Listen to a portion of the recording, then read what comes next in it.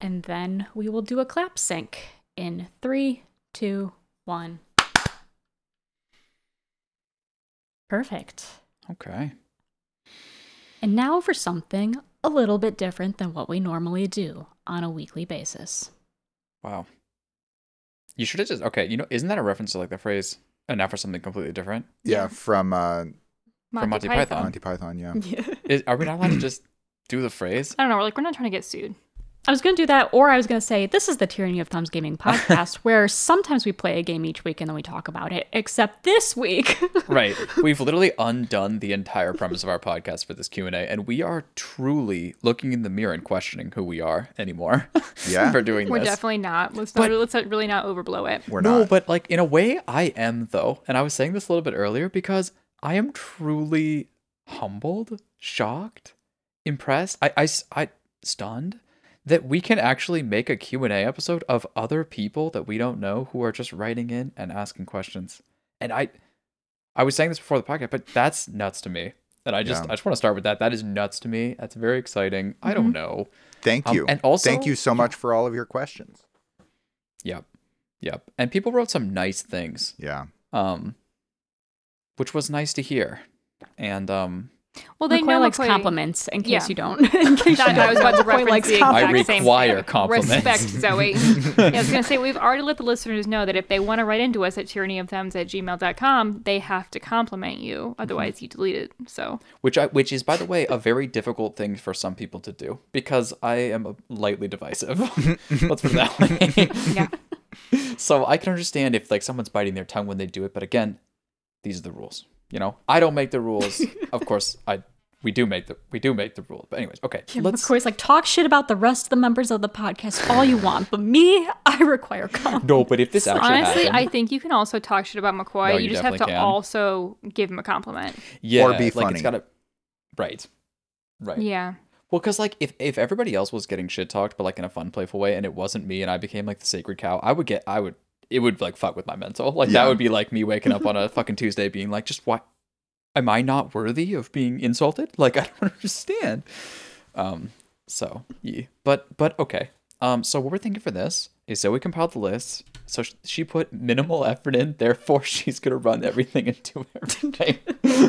Yeah, Zoe volunteered. Now we've given her every job. So Yeah, which we're very thankful for. Also, look, don't ever make eye contact in like your history class. what does that mean? Like your teacher will call on you. You don't remember that being in like history course, class, of and someone's course. like, "So what happened with it?" And everyone's just like, "Oh my god, don't look up, don't look up, don't look up." Yep. Oh, they'd ask for someone to read the passage. I liked reading the Everybody's passage. staring at their desk, like pretending to sharpen a pencil. I liked reading the passage. Yeah, that's fucked up. It's an opportunity to work on your orator skills. I was your trying flourishing. to go underneath my table. Well, yeah, but that's cool. Like, but my favorite part though is you're diving under the table, right? Mm-hmm. I'm sitting there being like, me, like raising my hand, and then she just goes, is anybody interested? Anybody like, else? come on. Is anybody who is else? currently under their table right now interested in... Well, that's the problem. I mean, not to go on too much into him, but you did have to learn a balance I know. between clearly not wanting to do it. Because if you clearly don't want to do it, they're going to call on you and make you do it. And then, like, so there's a perfect neutrality where you just fade into the background and no one notices you that you have to really hone if you don't want to get called on.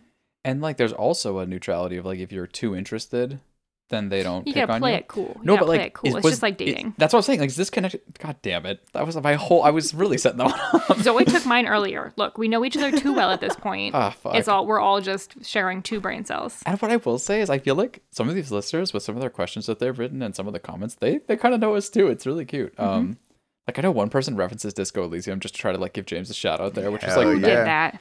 So, yeah. No, they did You'll it. figure out who does it because I added it to the Q&A that comment. Also, Fuck I yeah. will. They will be deliver revealed. The opposite of a shout out later to that person. Let's do it, bro. Let's do it. I'm fucking ready. Let's go. Yeah. All right. So like McCoy said, I've compiled a list of all the questions, and I know some of you guys had kind of like multiple parts to your questions. What I tried to do was kind of group questions up by a similar theme. So if you hear one of your questions, but not all of your questions, don't worry. We will answer all of your questions just in time as the podcast episode goes on. So we'll just jump right into it with our first question being from Jackie from Spotify. Yo, what's up, Jackie? And Jackie's yeah. like the OG. Legend. Jackie is. Jackie just said, I've always wondered what got you guys to start your podcast. Like, what was the driving force to make this wonderful podcast? Thank you for the games list so I can keep up with you guys. Smiley face. Damn. I The feel games like list was such a good idea, though. was such a good- Fuck. Like, yeah. I can't believe it's taken us so long to get this Well, again, shit. it was the original idea of the podcast Fuck, to dude. have the game list every week. Like, to end the podcast being like, cool, and next week we're going to be playing this. And then it turns out that was hard to maintain. And so we'll see how we do in 2024. But I feel like we should make McCoy answer this question because he is the progenitor of the podcast. Yeah. Okay. I actually do have an answer for this I question. know you do. That's why I threw it down. Look at how Thank nice you I am. so much for doing that. I'm almost taken aback that you would set me up as opposed to like just fucking pull the rug, but it's thank you, I guess. Okay, so back in college, right? And in fact, all of us here went to the same college. Mm-hmm. And that's not necessarily been true with every single person that's ever come through the podcast, but certainly like the core. There's a brief moment in time when we all lived in the same room-ish. Yeah. Yeah, that's true. Yeah. That's true. Pretty much. That's ish true. And ish true is good enough. But the thing is, what we would do a lot, much to Anna's chagrin, which is the one lady who didn't play video games in our group, we would just sit at the fucking table and talk about video games all the time. What we were playing, what we were interested, what was new, what was coming out. And it was just a lovely conversation and we really enjoyed it. And it was just like sort of a habit that like whoever would show up at this approximate time in the dining hall would talk about video games. Of course, we talk about video games all the time. But I don't know. I thought we were like pretty good at that. That's step one. Then step two, right, is like we all graduate, we all go our separate ways, and we sort of experience like adult life, which is like, it's, you know, you hear the memes about it or whatever, but it's really hard to like keep up with your friends. It's really out of sight, out of mind. It's really easy to get caught up in just doing your life and trying to stay on top of the endless to-do list. Like, it's like astonishing how many things you have to do for some reason as an adult. And also I was noticing that at least for myself, and I was seeing it in other people, like we sort of had this, I think, sacred time in all of our lives to play video games and to enjoy just the artistic art form of video games and other media, of course. But especially as you're trying to establish yourself right after college, like you don't have a career, you don't have a resume, you don't have skills really. And, you know, liberal arts college too, right? You add all these things together. It's like, it became really hard, I think, for some people to justify playing video games and just enjoying themselves and hanging out with their friends and taking time to just enjoy life in that way. Because it's not furthering you towards the point where you're not just absolutely terrified you won't be able to make rent sort of thing. And, you know, you might be able to go on a vacation maybe. And so I thought to myself, if I could figure out a way to like insert game playing into work or productivity a little bit, which again is like sort of like after all these years, like that's still a sticking point where every once in a while all of us have expressed like it's feeling a little bit like work, and that's us kind of like throwing the balance a little bit. But at that time, right, it was like you could switch your mindset from, you know, the sort of guilt of I'm playing this video game right now when I should be doing something else even though I'm really tired, to I need to do this week. This is part of the work that I need to do this week so I can get on that podcast and I can hang with my friends and I can have a great conversation and I can be informed. So it switched that ability and it gave us permission to play games and to continue to be connected and hang out. So it was tying essentially like my tendrils on these motherfuckers so they wouldn't leave me so that I could still have my friends. Hell yeah. Hell yeah. Thank you so much, by the way. And giving us all a reason to be able to play some games in our adult life and keep that part going. So Exactly. And I think like maybe for a time, at least when it was first starting off, it was like a good way to like share podcast or like to share games that we had played on our own times with each other, or like, you know, get people to play the games that you've played.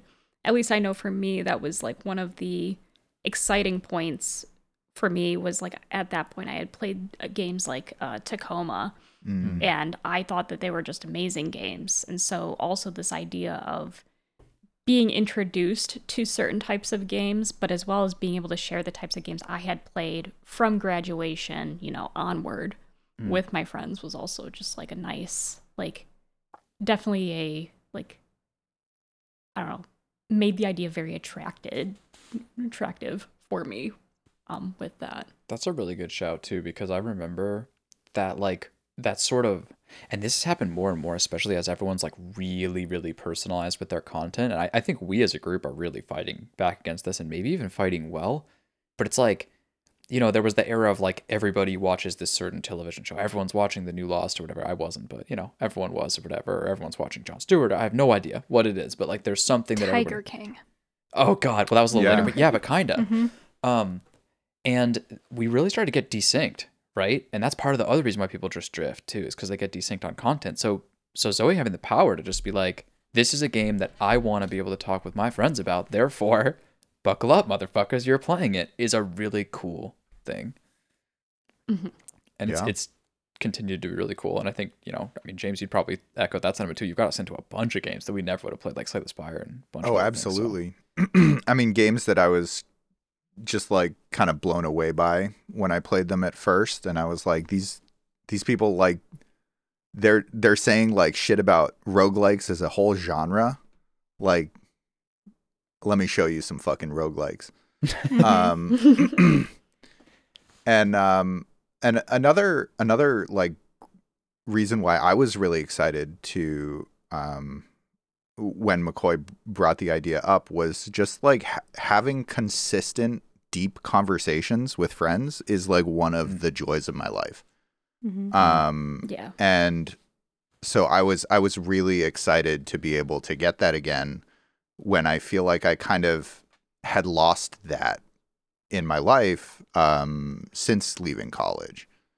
And so just getting to do that with you guys, it's such a joy. It's such a joy every week. So yeah. I think it's a skill set that we all use maybe more than we like realize consciously. It's just like part of us all now. Like we can have deep conversation if we need to. We can carry a conversation if we need to. Sometimes I forget, like in other groups, that like they're not groups that are used to that or necessarily want that. And so I'll like go in deep and everyone will look at me and be like, the fuck are you doing? Like they're like in the kiddie pool and you're just like, they're like, bro, it's nice and warm in here. And you're like, bro, like I'm a professional diver. Like, yeah, exactly. Like I've been in conversations where somebody will make some like one-off little like comment that's like a little politically charged, but like they don't even realize it because it's something that they just like casually believe. And I'll be like, I think I believe the exact opposite of what you just said. Yeah, you would say that in the kindest way possible. Yeah. And it's like so much like the sort of conversation that I would have with you guys, but like no one else is ready for that. Yeah. But I love it. Yeah, do you think it's like one of the joys of this podcast as it's turned out? And I think it was like one of your original intentions, McCoy, was like, I mean, it is such an unusual thing to like be able to sit down with your friends for like a couple hours and talk about one thing that you've all experienced. I think it reminds me, and I think it reminds all of us of like writing, like we went to a liberal arts school as a group, like writing those like kind of bullshit college essays about whatever book you read for your like Yours lit are kinda class or bullshit. something. Mine were amazing. I mean, look, mine were incredible, but that's Yeah. like it's such a fun thing to do to like really stretch it and see what you can do. And so this podcast gives us some of that and gives us time to just connect as friends, and it's pretty rad. Yeah. Yeah, I also remember distinctly, and this is like, you have to understand, like, I'm constantly like, I'm a critic at heart. So I'm constantly judging literally everything, but not necessarily always like in the meanest way, but I am like assessing it. And I remember like having individual conversations, myself included, with all of us and being like, damn, we are fucking rusty. Like we were so much better in college. Like this is like the adult going straight to lame, like pathway pipeline that you see, because like you always as a kid would look at adults and be like, they're fucking lame. Why? And then every once in a while you'd find an adult that wasn't lame. You're like, how the fuck do you pull that off? Because every other adult is lame.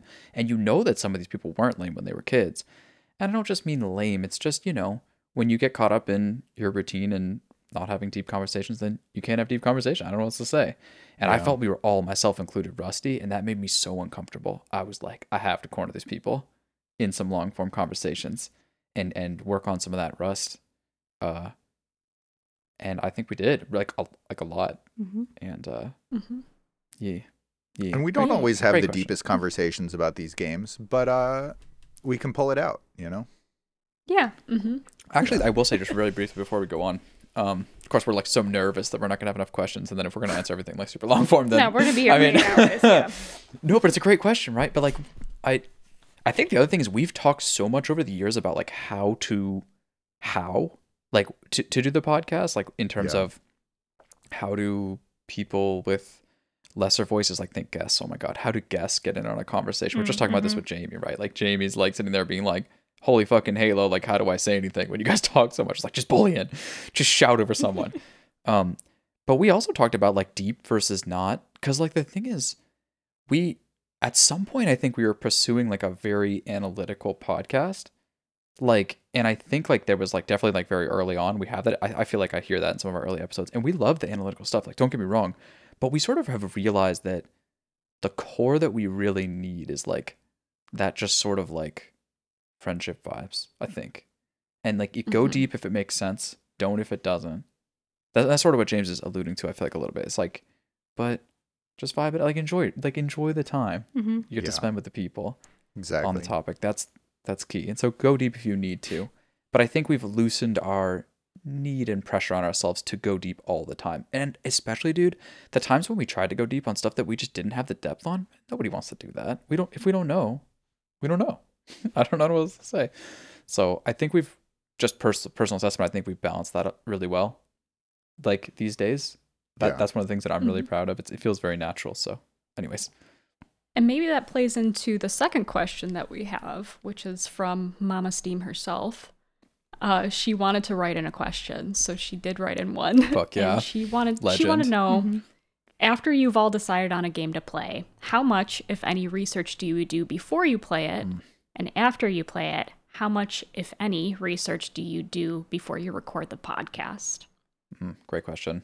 Great But question. that's different for all of us. That's my guess. It kind of plays in, I think, a little bit to how we approached maybe games at the front end of the podcast, maybe like when we first started out in 2019. At least on my end, I know I was really into, I guess, like trying to. I guess to answer like the before question, usually I like to go into games completely blind.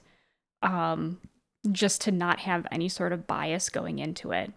And most of my research happens after the fact. But I think over time, like I myself have kind of loosened up doing research after I play a game. Mainly kind of echoing off of what McCoy said before, though. It's like it needs to feel right in order for me to do research on it. Like a game like Starfield, I got done playing it and I'm like, I don't want to touch any more content from this game. Never hear this word ever again. In a way, like, because like research wasn't done for Starfield, but like we were like soaking up just like review scores and fucking memes about it, and people like slowly realizing that it sucked. So like so like that was what felt right to be soaking after the fact for that sort of game. I did Right, like media some of that pulse sort of soaking things. beforehand, just kind of by That's true. accident. That's true. But I really don't feel like it like soured my playthrough.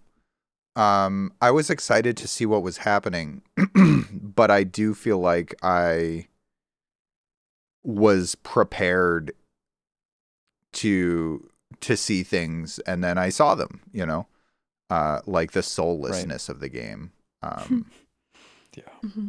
Yeah. Zoe, were you finished? Yeah.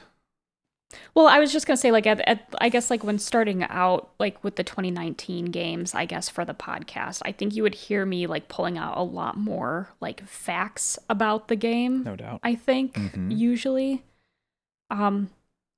And yeah, in a way, I've kind of become a little bit more lax on that, only because I've adjusted my way of talking about the game to be about my own personal experience and my own learning and findings.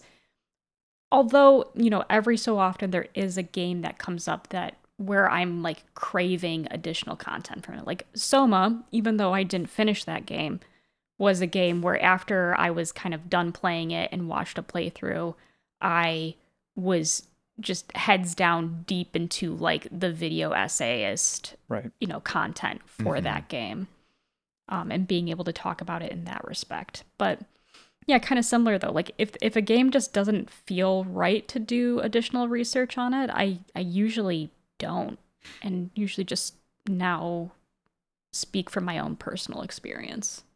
It's interesting, like on your process, like comment on your process. It's like it was sort of an interesting concept of roles, maybe, in that like I wonder because if there was someone who's going to do research, it was probably going to be you. Mm-hmm. And I think you've brought some really good research over the years to the right thing at the right time. But Right. but like but like and as my like one of my old bosses was, they don't ever say but, always say and. You're just agreeing and you're saying yes and like, okay. And then there's like everyone's it's grammatically wrong. It just sounds horrible, but that makes me laugh. And also though, as a lot of people have commented on, but we knew from the whole time, it's like your personal experience in particular, especially like having gone into genres that are so far from anything you would normally play yourself, having to build so much knowledge and so much skill, and so much context, is like a really valuable perspective to have. So it's like you have to at minimum do both, if not like emphasize that a lot, because I think people do come here to understand like from where you are, like what do you think of this game. I think that's been a really valuable sort of storyline through the podcast. Right. Well, I think that's probably true for all of us. Like, McCoy, I remember having a conversation with you, I'm going to say years ago, but who knows, about game reviewing in general, which, we are somewhat in the game reviewing space, but just in general, like, one of the more powerful things that used to be more common in game reviewing was that there would be specific people who were reviewing games, and so you kind of would know, like, oh, this guy likes these kinds of games. I like the games he recommends. I'll probably like this game. As opposed to when, like, now it's like, just like a news organization kind of thing will put out a review. And how powerful it is to find someone whose taste you share. Kind of, I mean, in anything, not just in games, but like whose taste you share and who you trust what they say, and then you can kind of know. Like, and I think that's true. We all have very different gaming styles, but if you are a gamer like Zoe and Zoe loves a game, you're probably going to love that game. Like, you can trust her opinion on it. Whereas if you're, more of a James style gamer, if he hates a game, like, that's going to influence your decision on whether you're going to play that or not. And because I think all of us are very different types of gamers, like, you can look at us and say, like, oh, yeah, well, if McCoy liked it, I probably won't. But so, you know what? It's not doing a great job explaining it, but I know what you mean. There's an aspect of that, of all of us being different. And I think with that, too, like, I think the whole podcast is more moved to, like, a if it brings you joy, do it kind of model, where, like, absolutely. if there's a game that's inspiring to one of us, someone will do research on it and be like, I really looked into this. I wanted to know more about it. But if it doesn't, then we don't. And I think everyone, I wasn't there. I was there in the background for the early years of the podcast, but wasn't on the podcast. But I think too, like, especially the three of you become a lot more confident as podcast people of just being like, yeah, we do research when we want. We don't have to if we don't want to. Like, yeah, right, for sure. Dude, the it brings you joy perspective is like exactly how I was gonna phrase it. It's like, because Zoe still brings facts. Like, she still, I think, knows more about, like, composers and who they are, or, like, developers and, like, the connections between that than I feel like a lot of us do, or at least I do. I'm often surprised by, like, oh, this is connected to that? Interesting. I had no idea. Or, oh, did you know that they had this intention?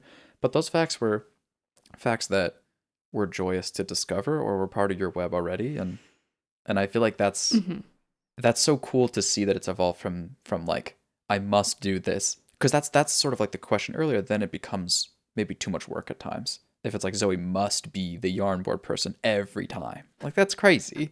Like, she's the yarn board person when it's fucking BioShock and she can murder that shit. You know what I mean? Mm-hmm. A little different Right. than a game we just played. And that's also Bioshock she's played 3 times, right? Watched all the video essays. It's like that's another thing too, is that I think specifically for your prep and your role, there was an interesting element of like when you could get us to play a game that you had played already and thought about and consumed a lot of content and really enjoyed, you could like go to this other level with it, which was exciting. But then if not replicatable for a game you had just played that week, just not possible, impossible. Right. Mm-hmm. And so it's just realizing that and being like, yeah, that's totally cool. And it is totally cool. Yeah. Yeah. And one And other. I think in some Oh ways. yeah. You go. I was gonna say in some other ways also it's taken a lot of the pressure off. I think there was also this kind of belief from some people at the beginning of the podcast of like, if you're going to say something, like it's got to be right, and like you have to like fact check yourself and make sure what you're saying is the correct thing. Or at least there was just kind of like that ever looming expectation in some sort of ways. And now that that's kind of been a little bit more lax, and listen, we're human. Like Totally. we're gonna probably say some stuff, and it might not be completely like factually 100% correct. We are capital G gamers, but like, are we like I don't know, like capital G bolded, italicized, underlined gamers? I don't know. Like, And all I can tell you is that capital G, underline, bold, italicized gamers, sometimes they say things that are wrong. Exactly. So it's also kind of just been nice to kind of let go of that, Yeah. in some ways like self-imposed expectation as well of Yes. like, if I'm going to talk about this, I need to know my shit about it. Mm-hmm. Whereas like what McCoy said, like coming at it in a more like softer, like I'm speaking from this as someone who's just played a platformer for the first time. Like, I'm not going to be an expert at talking about platformers. Like, that's a more valuable perspective. Yeah. And I actually, dude, I think you have, and all of us, maybe in our own way, but specifically like the person who's new at the genre, going into the genre, I've seen examples of listeners explain that they followed in your footsteps and were new to that genre and did the same thing and basically heard your words as the roadmap for how to get in and how to experience that. And like that, like, is so much. I'm not sure if does it need to be more or less valuable. I don't know. It's very valuable and it's really cool. Let's put it that It's way. like the opposite of gatekeeping. It's gate opening. And Right. and celebrating the act of walking in the gate. You know what I mean? You just walked in the gate. You don't know what the fuck's on the other side, but you're trying to figure it out. Great. That's great. Yeah. Yeah. And I And think I it's really wanted to cool. say about research. Sometimes my ADHD will lead me to research during the podcast. It's true. It's true. Sometimes James pops up with a fact during the podcast. Yeah. talk- Sometimes you you'll hear post some clicky, shit. clicky, clicky, clack, clicky, clack. Oh, interesting. And then I'll just like see a flicker of like podcast chat. Our little And, channel like- is like illuminated. Right. But also like McCoy's eyes will like go red for a second and then he'll come back. James, do you remember? I swear that on one of the early episodes, like episode 5 or some shit, there was one time where you were just like typing really loudly on my keyboard, and I swear to God, I like made a comment, just like a really aggressive, like I can't remember. Maybe it was just in my head, but it was just like some just No, I absolutely think that mean happened. shit. Yeah. You Just 'cause- you were like, I don't totally follow, and I was like, really, James? Like you're some shit like that. Okay, wait. Quickly on the process thing though. The initial question was, how much do you How much research do you do before, if any? And, how much research do you do after or before you record, if any? So let me just answer this real quick, just for fun. I would say, yeah, I really, really, really go through great lengths and great efforts to not experience stuff before the game. Unless, there's a reason that I've already like piqued my interest in the game, and maybe it's like a mechanics game and I'm trying to learn the mechanics or something like that. But I just really, really, really enjoy not knowing what is in front of me and just having such a pure like response to it. And I think that comes from like a really deep-seated confidence that like I can be okay with my opinion even if I'm totally different than everybody else. Like even if just like all of Reddit feels one way about the game and I feel differently, I'm happy to fight Reddit on that one. Like, and I don't know, but it's really, really difficult. So it kind of requires me to like be a hermit. Like I can't really be like soaking up like Reddit and streams and stuff like that of all these games. And so I have to sort of like, so then this sort of like begs a question of like, how do I even figure out what games are good then if I don't hear anything about any games? It's a really weird. I like listen to the murmurs of the ground. Like I can feel when the industry is like trying to point a certain way, or I can feel when the reviewers I trust are like pointing a certain way, and then I know to like stop and like, okay, that's good enough. That's piqued my interest. Let's play it for the podcast. Um, and so my propensity to throw is really high with that. I don't know. It's just something I think about, but I think I've landed it a bunch. But yeah. So, anyways, none before, and then I could do more after. I probably could. But I do almost none after too. I just kind of like play the game. I think about it, talk to myself about it in the shower, go on a walk, talk to Elaine about it, or go on a walk alone, talk to myself about it, scaring the people with dogs that are walking past me. Um, it's like you're on the same side of the street as them. They don't cross, and you're like talking to yourself. They're like, "Well, this person is crazy," and I'm like, "I live here." Okay. Do you put in earbuds so you can pretend you're talking to someone on the phone? Wow. I don't. All right. I just sort of pause that part of the vocal conversation and just have it in my head as I pass them. And then I get a safe distance away, and then I just start it up again, and I can just feel their eyes like turn like what? Yeah. What about you, James? What's your process? What's my process for research? Yeah, like as in how much of the game do you experience through other means? You know what I mean? Like yeah, I mean I feel like it's I tend to go into games fairly blind unless I've like heard somebody say a few words about it on a podcast, which I don't listen to them that often, especially anymore. I don't really do any research going into games. Outside of like what people tell me to convince me to play the game. And then afterwards, sometimes I'll look things up if something was confusing, but like very rarely. I'd rather bring it to the podcast and talk it out with you guys. And thank you for that. What about you, Elena? Yeah, I mean, I do nothing. Yeah. I mean, yeah. look, if things interest, I mean, I do nothing ahead of time. I think pretty much like McCoy, where I don't like to know. And then if things interest me, like if I will look stuff up afterwards. I don't go like as hard into it or as deep into it as Zoe does, although every now and then I'll find something that was like really interesting to me and I'll look into it. But yeah. Like Pale Beyond, I seem to remember. Like that's how you found that like chill beats to freeze too. Yeah. Or like content like that. I think a lot of times like developers will interest me. Like I remember Stray was one that like I read a bunch about the developers afterwards because I think that part to me is interesting of games of like how and why and who thought of this and how did they do it. Same thing, like I know Grease was another one where like I read a bunch about that game after I played it, which I didn't play that with you guys for the podcast, but so I think it's very game dependent. I mean, obviously I think too all of us have like the Outer Wilds, right? Like games like that we all look into afterwards. Yeah, I think it's very much dependent on the game and what sparks my interest. But like truthfully though, like it's really interesting because I think you can hear all of that from us and think to yourself like, oh, these motherfuckers don't do any work.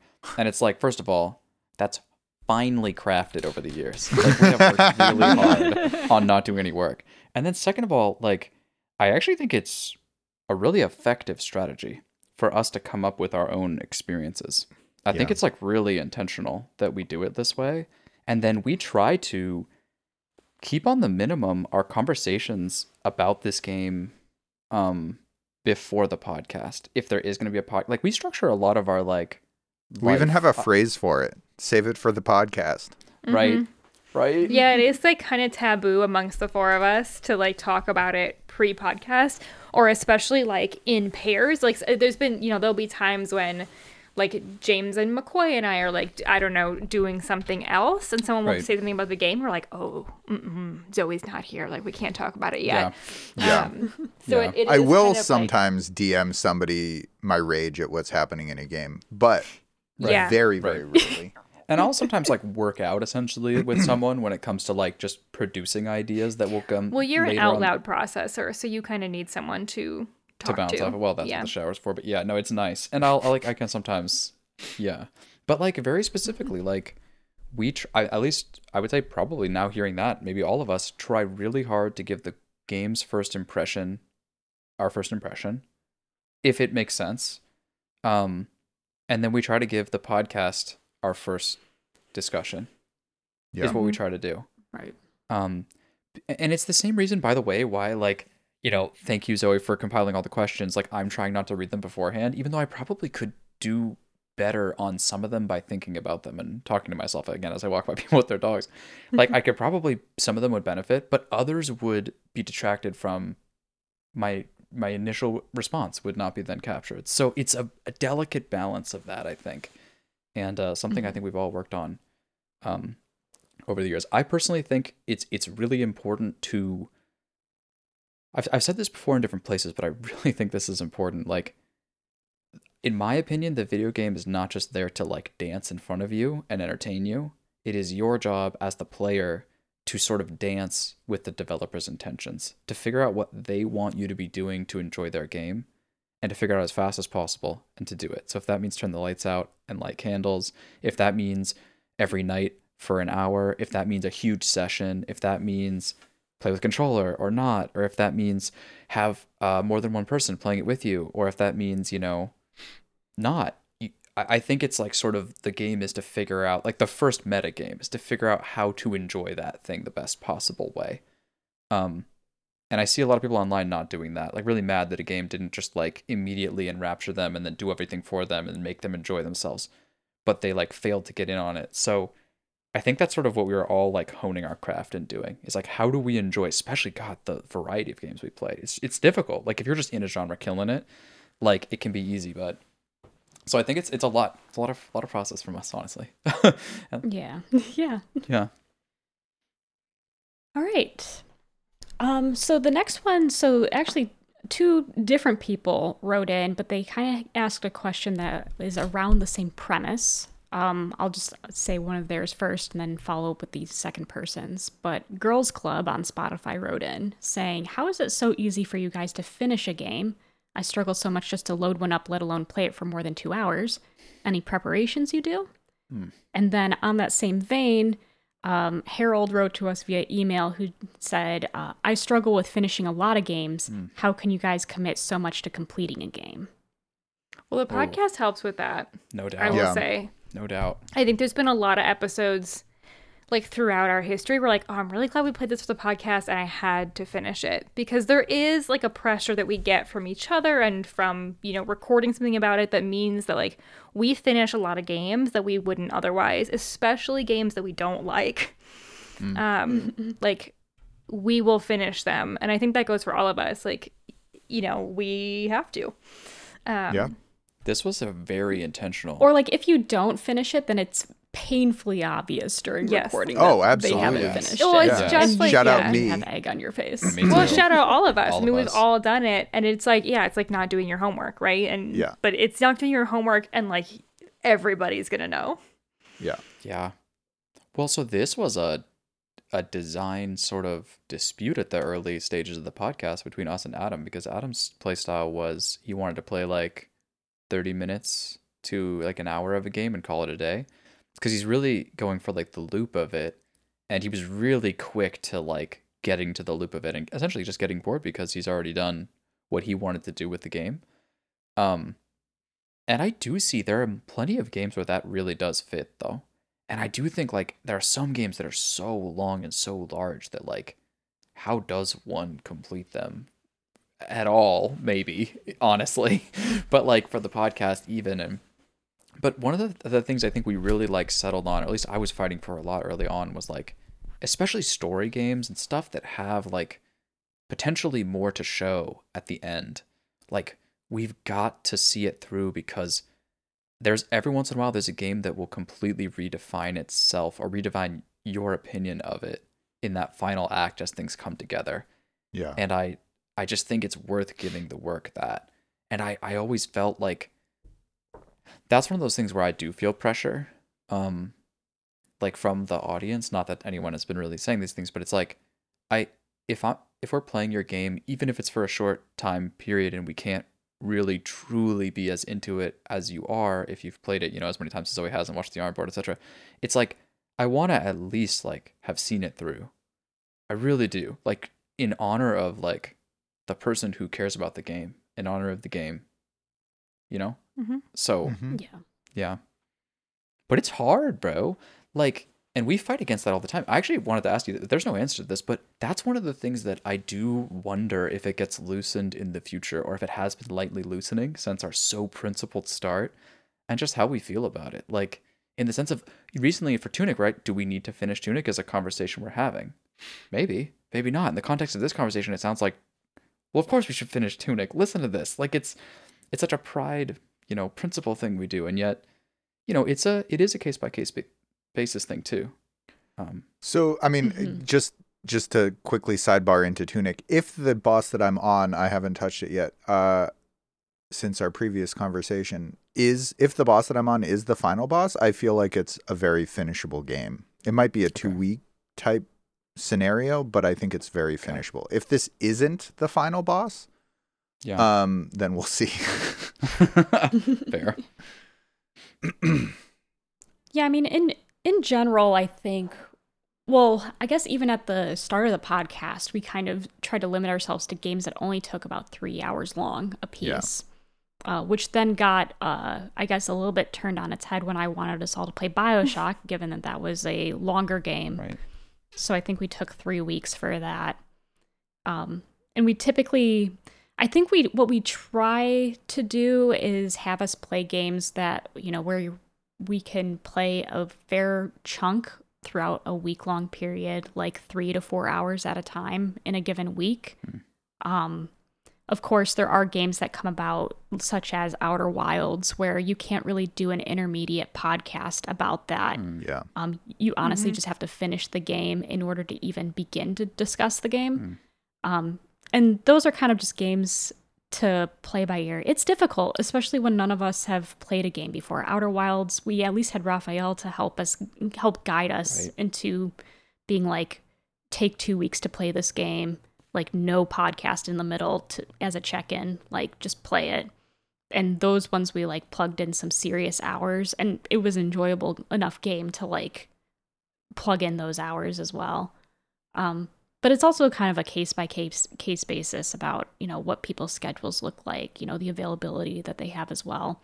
And of course, just always giving grace enough to like pivot or just, push something off for an additional week if people are being pressed for time and, kind of like we've said at the top of the podcast, like when it's starting to feel like work and you're not having fun anymore, like Yeah. usually we try to like waylay an episode by a week usually. Yeah. And yeah, I feel like we've gotten looser about that, like especially within the past year. Just giving ourselves a little bit more grace Yeah. Yeah. to finish a game and do a podcast right, as opposed to try to rush it and come into the podcast feeling either burnt out because you just did a 12-hour play session to get the game done on time. Yeah, seriously. And, everyone's cranky. The house is in disrepair, like your fucking life is in shambles, but you're like, I fucking did it and I hated it. And it's Right. like, this is the greatest game of the whole year and you hate it now. Like, fucking hell.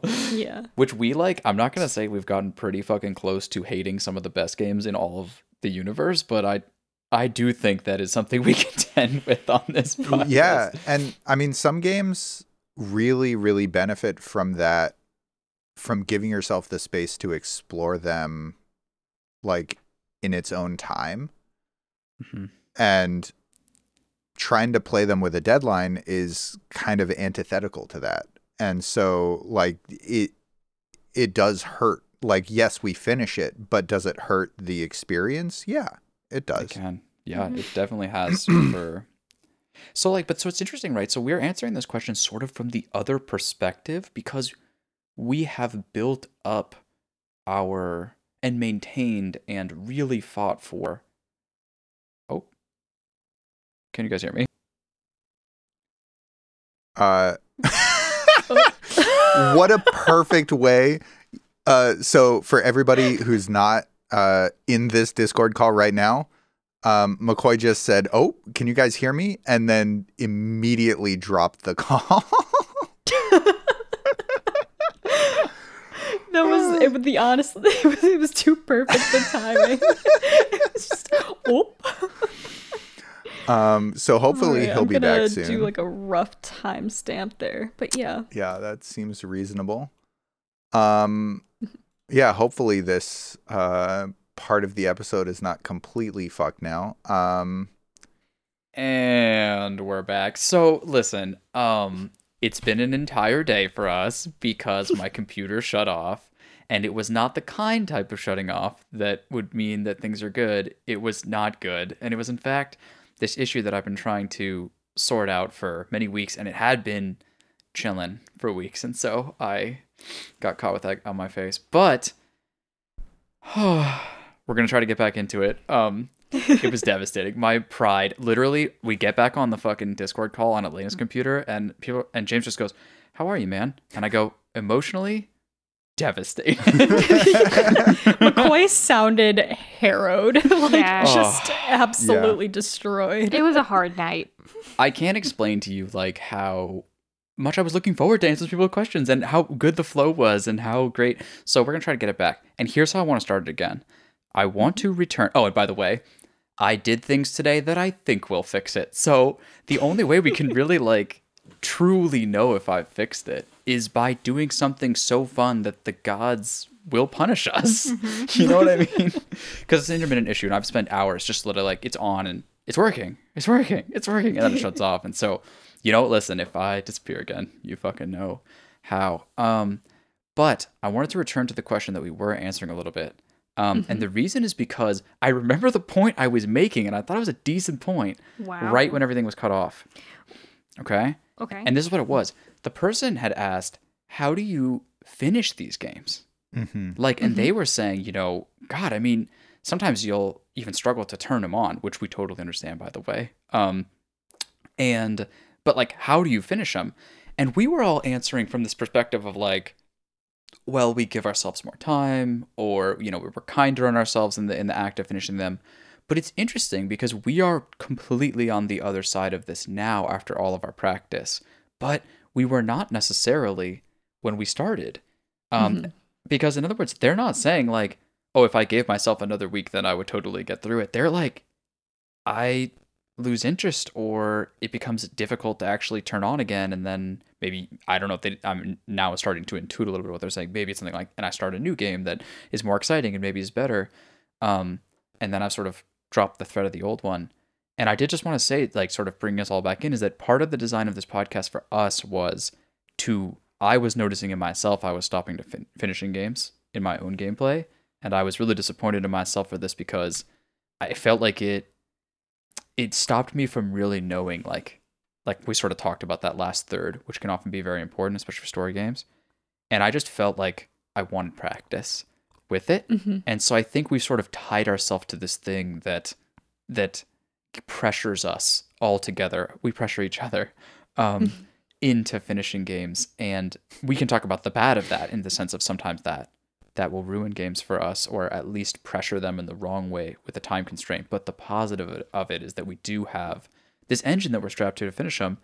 And I don't know if it's helpful, but I would say back in the day when I was practicing things myself before this podcast, I was actually listening to the only other Game Club podcast that I'd ever heard of at that time before all of this. And they would play, like Hitman, and they'd play every level and talk about every level. And I just found it so fascinating to follow them in that. And I know we're not sometimes as granular as every level. But I would say, I don't know if it's useful, but maybe the podcast can help other people like try to finish games. I mean, obviously they're already listeners, so like, no, it's not helping me, you idiot, because I'm already here. But I would just say, like, I think that is a lot of what's helping us. Is that fair to say? Yeah, I can't underscore like the number of games that we've played for this podcast that I think like finishing them kind of allows for a new perspective in a way. Like one game in particular that speaks to me in particular with this is Pyre. Pyre was a game that I only played for 1 or 2 hours way back when, and then I was like, okay, this is all this game has to offer. Like, I guess like this is all it is. I'm going to drop it. And I didn't touch it for years until we did a super giant games block. And for those, it was like we are going to see each of these games through all the way to the end, no matter how bad they are. Right. And as a result, like Pyre became one of my favorite games of all time as a result, because you get over that hump and you see through to it to the end. Now, like McCoy said, also, this leads to some like painful moments. Like, yeah, I don't know, like we didn't finish Starfield, I guess. Starfield, we knew enough about it. But like there are also games that we've played where we get to the end of it and we might give it a meh, just to be like, all right, like we finished it, kind of fell flat. Actually, like Atomic Heart is a good example of that. Yeah. That is a game where you see through to it to the end and then you're like, well, actually, it's like, what the fuck? But also, like, you're kind of really glad that you saw through it to the end, because I would have quit on my own time halfway through that game as soon as you get through the open world. I'm at least very grateful I get to see just what bonkers town that game goes through, even if it is underwhelming in places.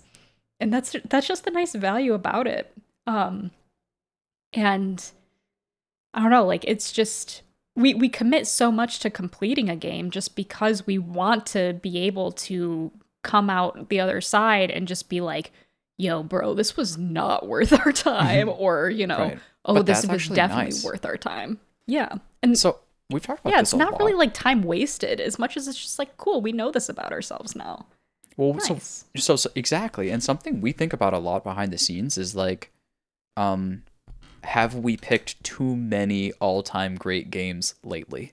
Like, you know what I mean? It's like, because of our capacity to go back infinite timescale, any game, any time, and most people are recommending excellent games, which is awesome. There's nothing wrong with that. But the thing is, like, then you're only playing great games all the time, and you sort of like get accustomed to it, and all of a sudden you become really critical of like a masterpiece game when you just haven't really refreshed your palate on some garbage. And that's what we're doing right now with Deadly Premonition. True. Call it a palate cleanser for 2024. So true. Right at the beginning of the year. that is a game you have to see through to the end. So I'm glad that we're doing that, but boy, is it a game. It's a game. Yeah, sometimes I wish my PC would just shut off, Right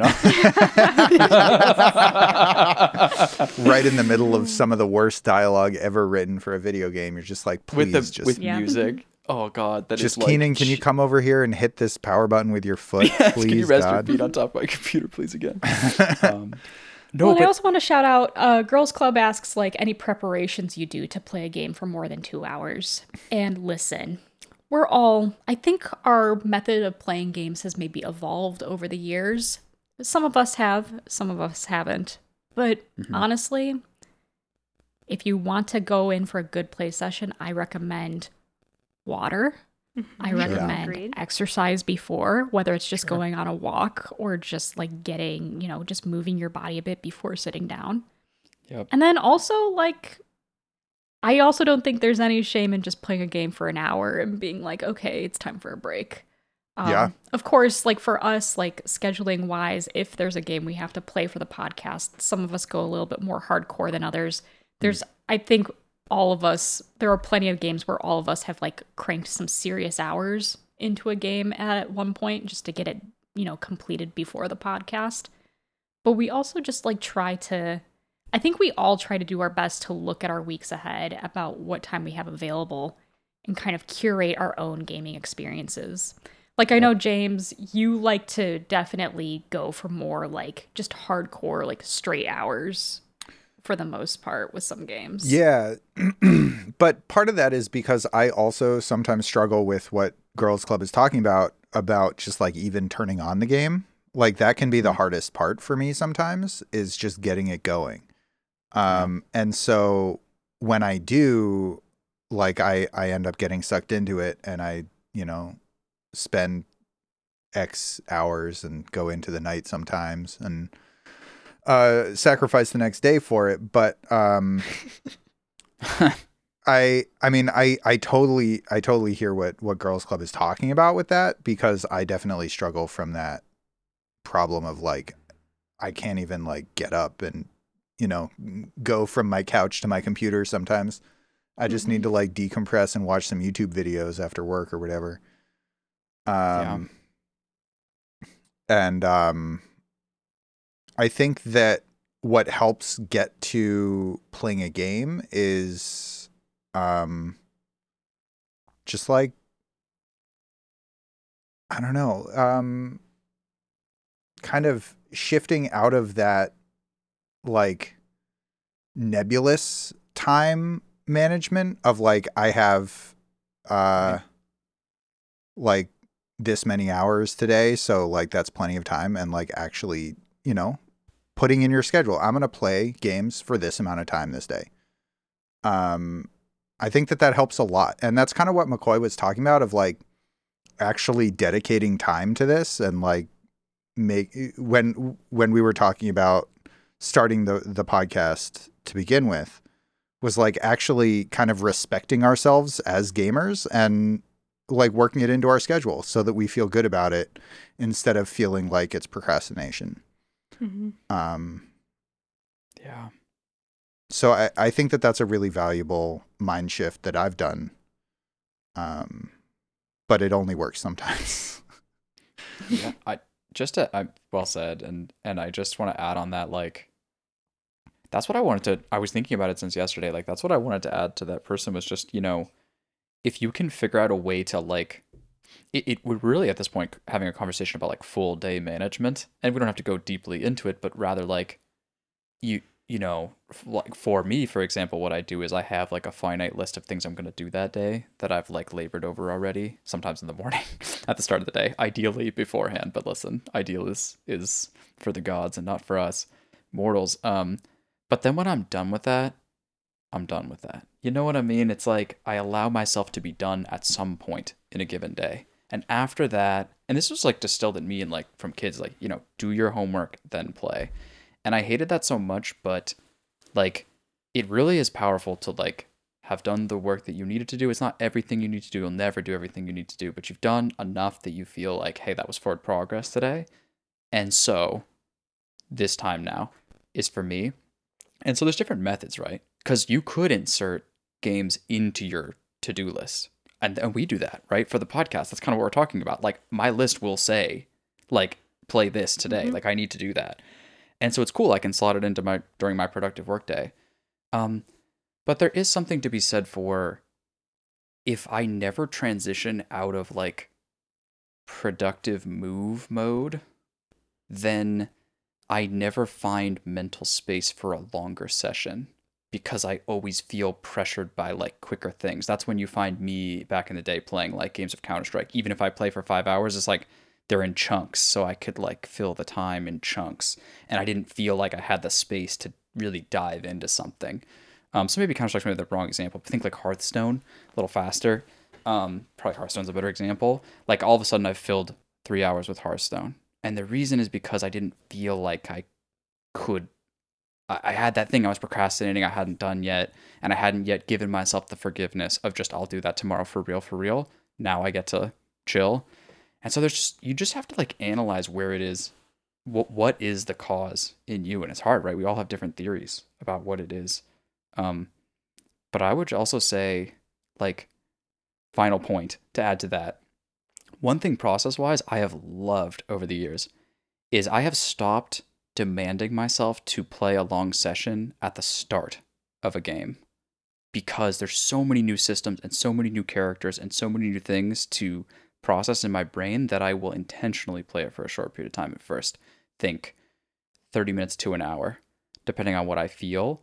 And then I will go to sleep and come back, and that's when the longer sessions start after I've digested a little bit. And so that's a small adjustment, but I was a little bit beating myself up for not having longer sessions earlier in the life cycle of the game before I realized that just didn't really make sense for me. So anyways, lots of advice there. Yeah. Next question? Nice. Sure. Okay. So next question also comes from Harold via email, who asks, what YouTube Let's Play does TOT favor the most? Life is Strange, the first one, is one of my favorites, followed by Burnhouse Lane. Damn. That's awesome. There is one correct answer to this. It is The Council. If you have not watched The Council yet, we highly suggest that you go back and watch The Council. It is both the greatest game of all time and also our greatest work. Gabe is on that. Gabe and James are fucking on their top form. God. Like peak them, and it's so good. Gabe is really, really good in everything that he touches, but I think specifically early playthroughs he was hitting that level of like he just started when we were all like getting used to shit, like just dialed the fuck in, like had consumed enough playthroughs and had his style. Like I think about that when we played Layers of Fear together. I was like, damn dude, you are carrying, like you're just a goddamn engine. I think James also was really funny, and we really figured that out when we watched the highlights video when we were all here in December. Jesus Christ. I would just say, okay, for me, why The Council is really great. Now, they're all really great. And I love hearing that Life is Strange was great, too, because, like, and Burnhouse Lane, that more recent one, this is, like, great news for us that we still stand a chance to make these. But the reason why I personally liked The Council a lot, I'm not sure if I would say it's, I don't know about favorites or what. I loved them all, and I loved playing them with you guys. But actually, what's really rare in a playthrough is all of us being new to the game. All of us. And Council hit that, and Burnhouse Lane hit that, I think. Yeah. I mean, Council episode 1 you guys had played. Yeah. Right, exactly. But the later ending, Council episodes. which Yeah, the really- ending specifically. Look, listener, if you have to watch The Council to the end. We understand that some of the middle parts get a little dry. There's a lot of Bible stuff. Yep. The end of that game is something we still think fondly on the reveals and just the insanity that was I the mean, end we of that reference game. them constantly. Constantly. Because how can you not reference them constantly with reveals like that? So, yeah, it's The Council. Next question. Yeah. Well, I was going to say, Council. like, also shout out to, I want to give a personal shout out to Heavy Rain as well. That was I think our very first playthrough, like full playthrough, that wasn't a hype video that we put on the channel. Right. And that one I think is just funny, again, because of the cast of characters that show up. I think Gabe's there, Keenan's there. Dude. Gabe is feeding McCoy, like... When I say feeding, that's not wrong terminology. Feeding McCoy Guinnesses. And you can hear it. And it's lovely. It's wonderful. I really appreciate Gabe for that, because he helped do what we needed to do for Heavy Rain, which was like give a swan song to that style of really intense like college playthrough feel that we all had in us, but we were slowly maturing as individuals. And he was like, "It's drunk McCoy. That's what it is. Get fucked up and yell at someone." And that's Argue what we with them. desperately needed for that game, because that game is a thing. Yep. And honestly, I think we tried to recreate that magic with the defunct Detroit Become Human episodes that never ended up seeing the light of day due to file corruptions, unfortunately. Yeah. But I mean, I think that like game. that being the very first TOT group playthrough, I think it has a special place in my heart. I think another part is Elena, who would join for like snippets of the game, like joined in after a sex scene, and she was so upset. You can hear it in the episode of just, there was sex and I wasn't there. Which is such foreshadowing to my later contributions on this podcast as resident Asterion, Steon, and like romance specialist for us. No doubt about it. It's a tough job. Someone has to do it, you know? I get it. God, I was think- so mad at that game for its handling of just like everything. Yeah, see. Floor versus bad sex. Just Yep. in Detroit Become Human, I'm Oh, okay. thinking of I got distracted by remembering about the fucking bus scene on that, where all of the androids have to go stand in the back of the bus. And A it's little just like, heavy-handed. it's so heavy-handed and obvious for an American what's happening here. Like I have to like give it some credit for being a French developer, and like they with their like education system, like that's not something that they learned about every year in elementary school. But yeah, it was a lot. Yeah. Yeah, I mean, dude, but those games they're just such a unique flavor, and like Mhm. they're definitely meant. I don't know if they're meant exactly for a playthrough. They're certainly not meant for a playthrough, but they're like meant to be. You have to have someone to point at the screen and look at and go, "What?" Like you have to. Right. Yeah. It's like a part of it. Yeah. So it was nice to like be able to share that, and it was nice to like, dude, the production setup we had to do for that, like the how many different versions of OBS I had to be running because you couldn't Discord stream in that era, and like the like shit was insane. I cannot believe that Yeah, made James the and light. I used to be on like 3-second delays. Oh my God, for that's the right. very early playthroughs, and you can tell when you watch them. Yeah. In fact, I think we joke about it in the council. You'll see us taking screenshots of the timed dialogue choices and ruminating over them in the pause screen. But I mean, that's just kind of what you got to do when you're not all in the same place, and I think that just adds to the charm of our group playthroughs. They're really janky, but they have a lot of charm. And I feel like looking back, I'm always like so afraid that their production is terrible and that they can't be enjoyed because I wasn't good enough at the time. But they do have a lot of charm. That's I feel like what I saw when I saw the highlight reel when I was here, and I was really, or in December, and it was really honestly it was like really heartwarming. It was like, oh yeah, because I like don't really go back a lot for our content, but I also don't really as a human being, and I also don't from like the standpoint of like if I've improved at all in my like ear for mixing or whatever else, I'm gonna be so offended by what I hear. But what I hear is an honest attempt at just capturing a lot of just really just ridiculous bullshit and smiles and laughs and fuck yeah, it's like all right, Exactly. I can accept that. Yeah. This actually reminded me of something that I wanted to say to Girls Club and Herald for the previous question about finishing games. It can be a lot easier to finish a game when you're playing it together with someone else. Yeah. I think that that's something that we've all found with this podcast and with like McCoy and Elena playing games together, especially.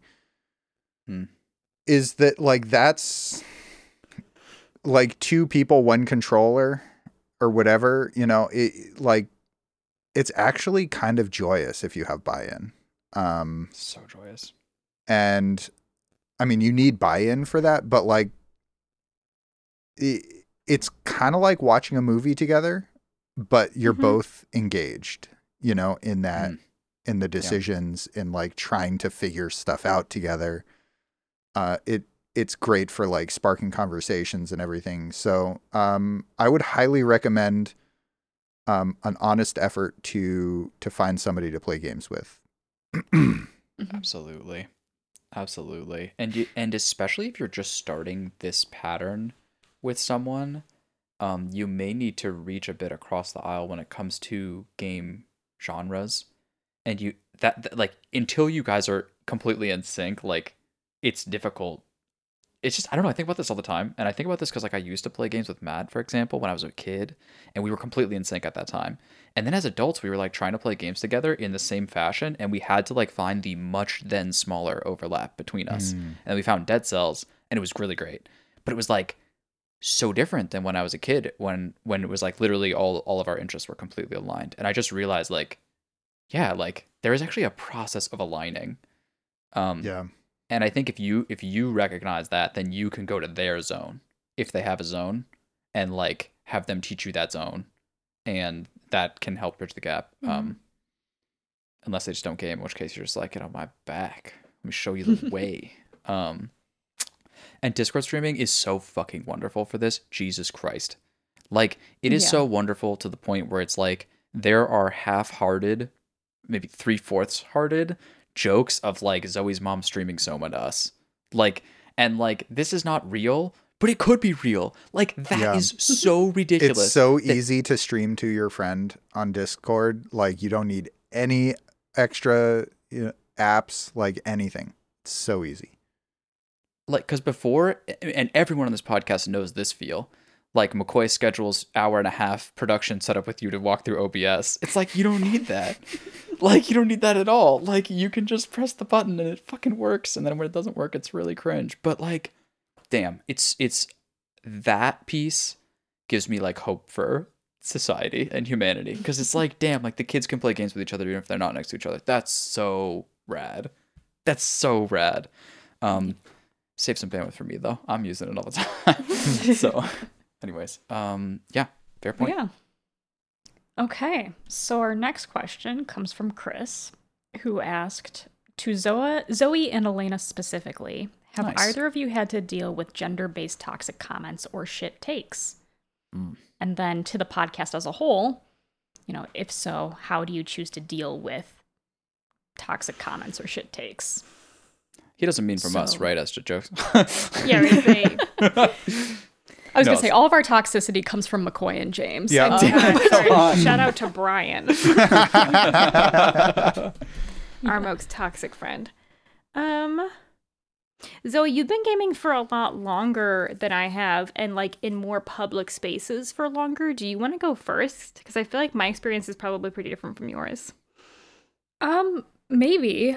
I actually, so I think I've only, I am very, I guess, private online when it comes to gaming in terms of I usually don't like to reveal that I am a woman when I game. I like to think that my username handle, which I don't want being said right now, but like my username is Good shout call to out. McCoy Jesus to be like, Christ. do not say it. my gamer handle's pretty neutral, I'd say. Yeah. And I do get very nervous when it comes to voice comm games in particular, and try not to talk. But like, I've honestly not had any, I want to say, negative toxic comments or shit takes, like especially on the podcast. I want to underscore, like, we've gotten nothing, or like I've gotten nothing but lovely comments from you guys via the email, tyrannyathumbs@gmail.com. Nice. But and I think for that I'm really grateful for that, and it kind of just gives this nice I think more genuine picture of what the gaming scene could look like, especially when you go online and you just see like, live stream fail clip after live stream fail clip of like, here's a woman getting harassed and here blah blah blah. And I'm happy to say I haven't really experienced any of it, and I'm so grateful for it, like with gaming and also with the podcast as a whole. Like I said, all of the toxicity I face comes from like our inner circle friend group, from like Brian and you Brian love and it. Gabe. From a And it's place of exactly. love. Like, It means that you're included, Yes. You're one Exactly. of the boys. It's ribbing. Exactly. Bro. It's ribbing. You know what I mean? exactly. I say that in jest, of course. So, but yeah, you want to go ahead, Elena? Yeah, I guess I would say I'm the most recent gamer on the podcast. I started gaming pretty much like when McCoy and I met in college. So I've always gamed in like what I would consider to be like really insulated spaces, where, like I didn't ever solo queue by myself in Valorant. Like I would play with other people, and that I think makes a huge difference, because I could feel comfortable voice calming and know that like if someone was like, oh, if someone said something crazy, like I was there with like McCoy and James. Right. And it also really helps to have friends who set the tone. Yeah. So like, when we would be playing Valorant together, we wouldn't say like, hi guys, like we're a 3-stack or we're a 4-stack. It would just be, if I said something, McCoy would just respond in like a reasonable way. You know what I mean? Like, or James would be like, great, thanks. Like it was just, they set the tone. And so, Yeah. And Valorant was definitely the game that I played the most with like voice comms and like interaction with other humans in gaming. And I think there I mostly had some like funny interactions with people who would realize that I was a woman and were like, surprised, enticed by that, like wanted, like I got a lot of advice. Yep. Which, you know, you can make of that what you will, of like people being overly excited that they've found a girl who's gaming. But I think that was more of my experience with it. And like back in the day, like playing League, you know, League is so toxic in general, but like I do remember getting a couple of comments because I have a username or a gamer tag that's like maybe leans slightly more feminine. I think people like maybe guess more that I might be a girl. It's got some yin energy. Yeah, it's a little bit. It does, dude. It's nothing crazy. It's not like, I don't know. It's not, but it's, and so I think I remember getting a couple of like off comments, but I was also really bad at League and I think I would have been flamed out regardless. And so, oh, no doubt. Yeah, I haven't like indirectly in gaming had a ton of exposure with it. And I also, again, like I've gamed in really insulated spaces where really the only game I played where it would have been a thing, I think, was Valorant. Like, you know, I never played COD or that would have had like proximity voice. I mean, like, and none of that was ever something I did. Right. Yeah. Yeah, get you some homies that can set the bar for the other people in your party. Right. I think it's really valuable. This does like jog my memory that like I was playing COD with Brian and Gabe at one point, and I voice commed one thing, got a weird it wasn't negative or toxic, but I got a weird comment from somebody on our team, like one of our randos, and both Brian and Gabe were just like, shut the fuck up. It's just like, Of course. you know, you kind of feel like you're like suddenly with a bunch of brothers and you're like, yeah, okay, thanks. And like, you know what that rando did? He shut the fuck up. Yeah, that he shut the fuck up. No doubt about it. And I feel that way about all of us, all of you guys too, as being a bad gamer, because I also came into the squad with the least gaming experience. And so like, I think out of everybody, I'm the most likely to get flamed at by randos just based on skill level, not based on my gender, but just like, I'm going to be bottom of the scoreboard. And if you're watching me play Valorant, it's going to look a little fucked up. Like it's going to look not good. So true, dude. And so like people, What I love about watching you play Valorant really quickly is that it looks so fucked up, and then you just lizard brain snap to someone's head and just assassinate them, and it's just this like bizarre, like you'll hit a shot that like randos who've said, "Oh." I remember when little Alex said, "Oh," one time, he was just like, dude, because he was like sitting there going like, well, she's looking the completely wrong way for this fight because she has no idea. Yeah, and my movement is real sus. No, it's real sus. But you look I think sus is the right way to describe the way you look, because you look super fucking lost. And then, like I said, lizard brain headshots, which that typically is just, I want you to know, that is the style of a cheater, is they look confused, but they can shoot people insane. I look like a 5-year-old trying to play a video game and then like a pro, like a straight up but anyways. So yeah, but I think just in general, like having people around me who I knew were like safe people, I mean, they were going to stand up for me, has always been really nice in gaming. And I know is like a great privilege of the way that I started gaming and like the group that I belong to, but definitely helps if you can find some friends who you know have your back.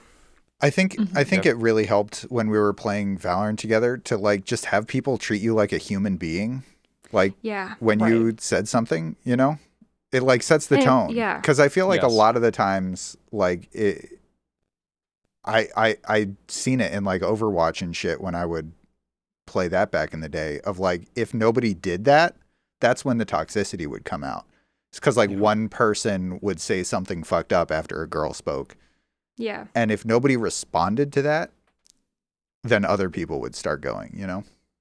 And just like weirdness. Like, too, I think a lot of what I've seen in like online gaming spaces isn't, I don't know if it's always toxic, but just like all the weirdness around you being a girl, like an obvious girl in gaming, right? Because it's less so these days, but and I think that's the other part that's helped me is like, I mean, I started gaming at a time when it was a lot more common for girls to be gaming and to be playing games like Valorant. Or like back in the day in Counter-Strike, like that would have been real weird for me to voice comment in a Counter-Strike game 15 years ago. Like that would have gotten some attention. Oh yeah. I wish I had too. I would have loved to see what that was like. But but it's a lot more common now. Yeah. And I think most of what you're dealing with is like people who just don't know what to do, like don't know how to act. Yeah. And so yeah, having anyone in the game, and I would say that too to like male gamers who are gaming in those spaces, who are like playing Valorant. Yep. If a girl is voice coming, like respond to her in a reasonable way and be the person who sets the tone for everybody else. Like you don't have to be her friend, but if she says, I don't know, like, yo, can you drop me that? Just be like, yeah, sure. Just say something totally normal. And it sets the tone for the whole game of like, this is just a person who's playing games with us. And then I will say, that person will be so much more likely to call out Absolutely. like anything that happens in the match if they feel like they won't be flamed. You know? And it's just like, it's the right thing to do. You're just being a nice human. But like the real advice for us and our listeners in this regard, if you find a girl gamer and you are not one, although some of my favorite interactions are two stealth girl gamers finding each other because they were playing the same site. That was so fire. That was so fire. Where she was like, hey, there's 3. And she's like, oh my God, you're a girl. Like, it was just like, it was so fire.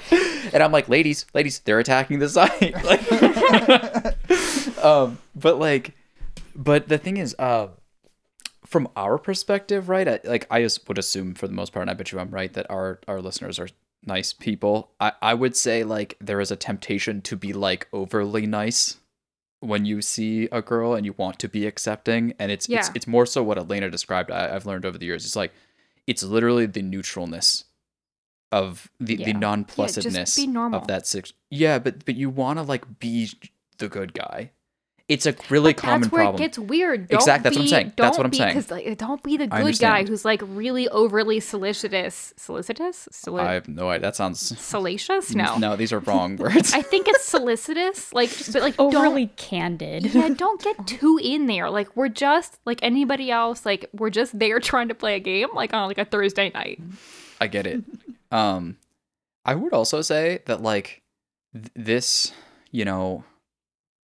Okay, this is like my hot take on this situation. It has been my whole, like, I would say since college probably, where I've been sort of like really analyzing the online sort of gaming scene. I think that there is also this, like, I don't fight this battle personally, but if anybody wanted to, if anyone's like, well, hey McCoy, like I want to play like Valorant with you, but I really want to be like, I want to be like a valuable teammate, aka like I want to literally just be like the boys. Like I want all of that value. Then you have to calm, you have to speak to random people. And I think there is a lot of technique as the girl as to how you should communicate as well, how you should open the communications, how you should set the tone as well, like the way you want to be communicated to. And it's not with words, it's with tone, it's with actions, it's potentially with you communicating maybe even a script with your teammates, the ones that you brought in the game with.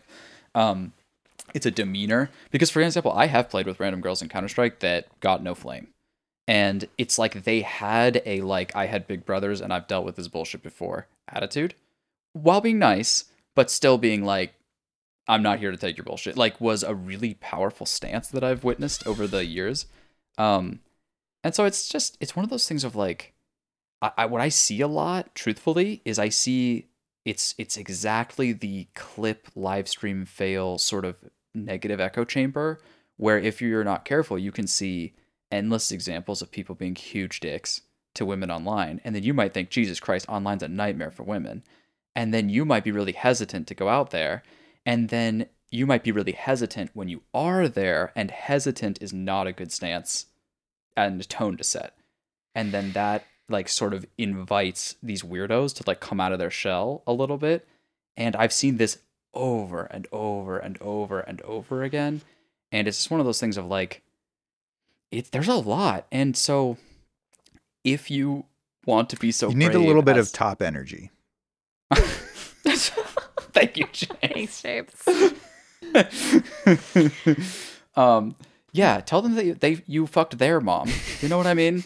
But no, it's just a really interesting like dance there of like how to do that, because I would say I've worked a lot on my own tone setting for my own self, because actually like if we look at all of us, I've probably received the most toxicity in an online game of anyone. Well, you've also been in the most online games. That's what I mean. Yeah. And but it's not for being women, though, so it's different. Yeah. But what I'm saying is that I still defend against toxicity with the tone setting and with the being reasonable and being kind and listening and like trying to like put the positive energy forth that I want to receive back, like really overflowing with like essentially psychological tactics. So it's not that one needs to do this and go out there and do this because you will receive some level of bullshit, which I think you need to like turn into like, this is ridiculous. What the fuck is wrong with this person? And if you can't do that and it like starts to sit on your soul and it makes you feel bad about yourself, then maybe this isn't worth it in general.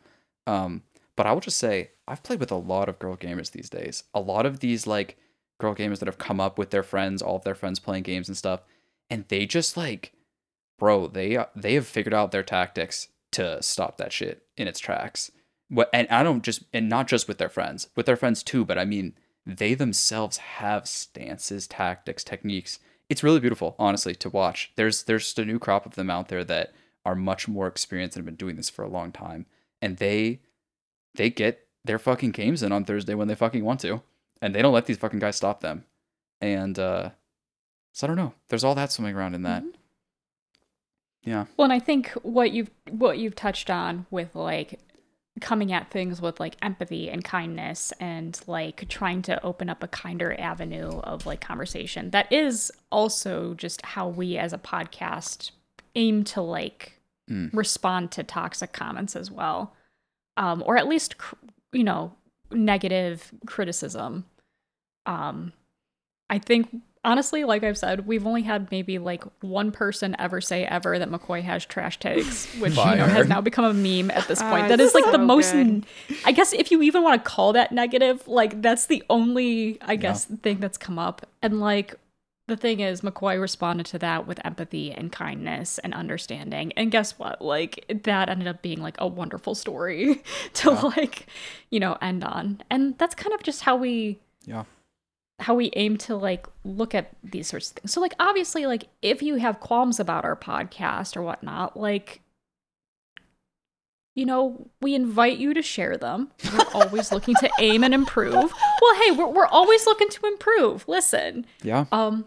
Just know we're going to come at you with empathy and kindness. Yeah, be ready. And we might flame you a little bit in on the podcast, but like, right. But like with empathy and kindness though, It's all in good jest.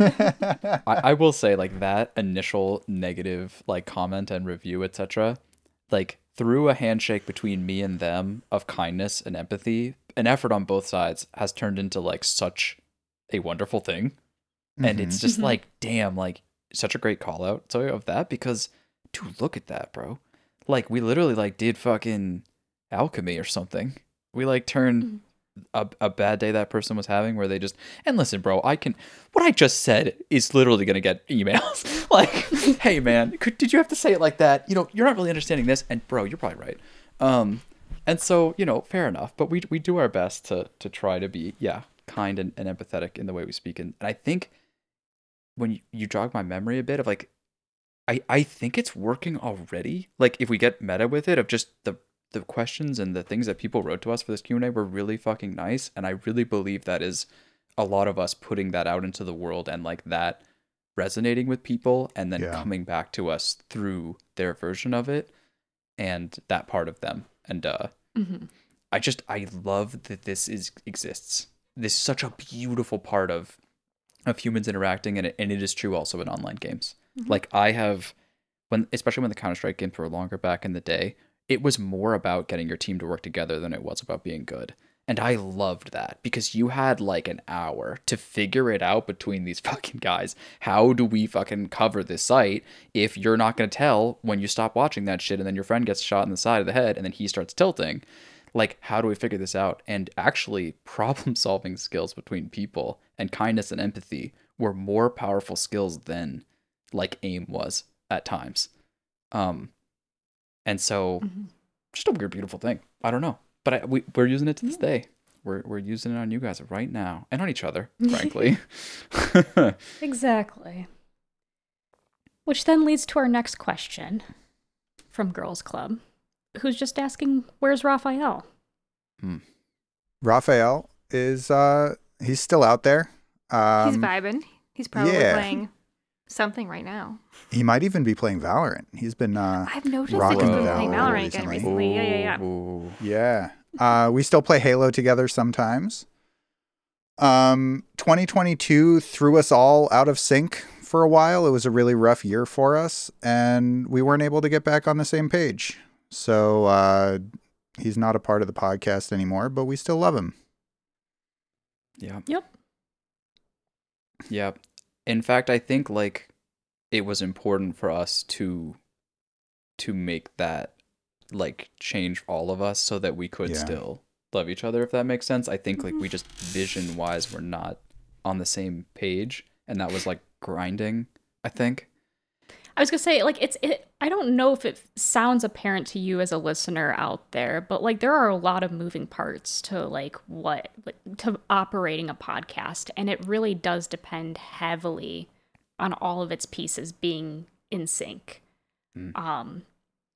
And so usually if there's just a conflict in vision, or a conflict in theory about how things go, at the end of the day, you want to remain friends and like keep that and cherish that. Yeah. And he was doing us a huge favor by like coming in and adding a new perspective and new games and like, hadn't we just lost a member at that time? Like he did us a really large favor by outreaching and helping us with that. And so it was like, we should not just burn torch everything by just fucking it up, basically. Yeah. But I mean, ultimately, Raphael is awesome. And so, maybe we'll collaborate again in the future. We'll see. Yeah, definitely see like if we ever play a game that he's really into.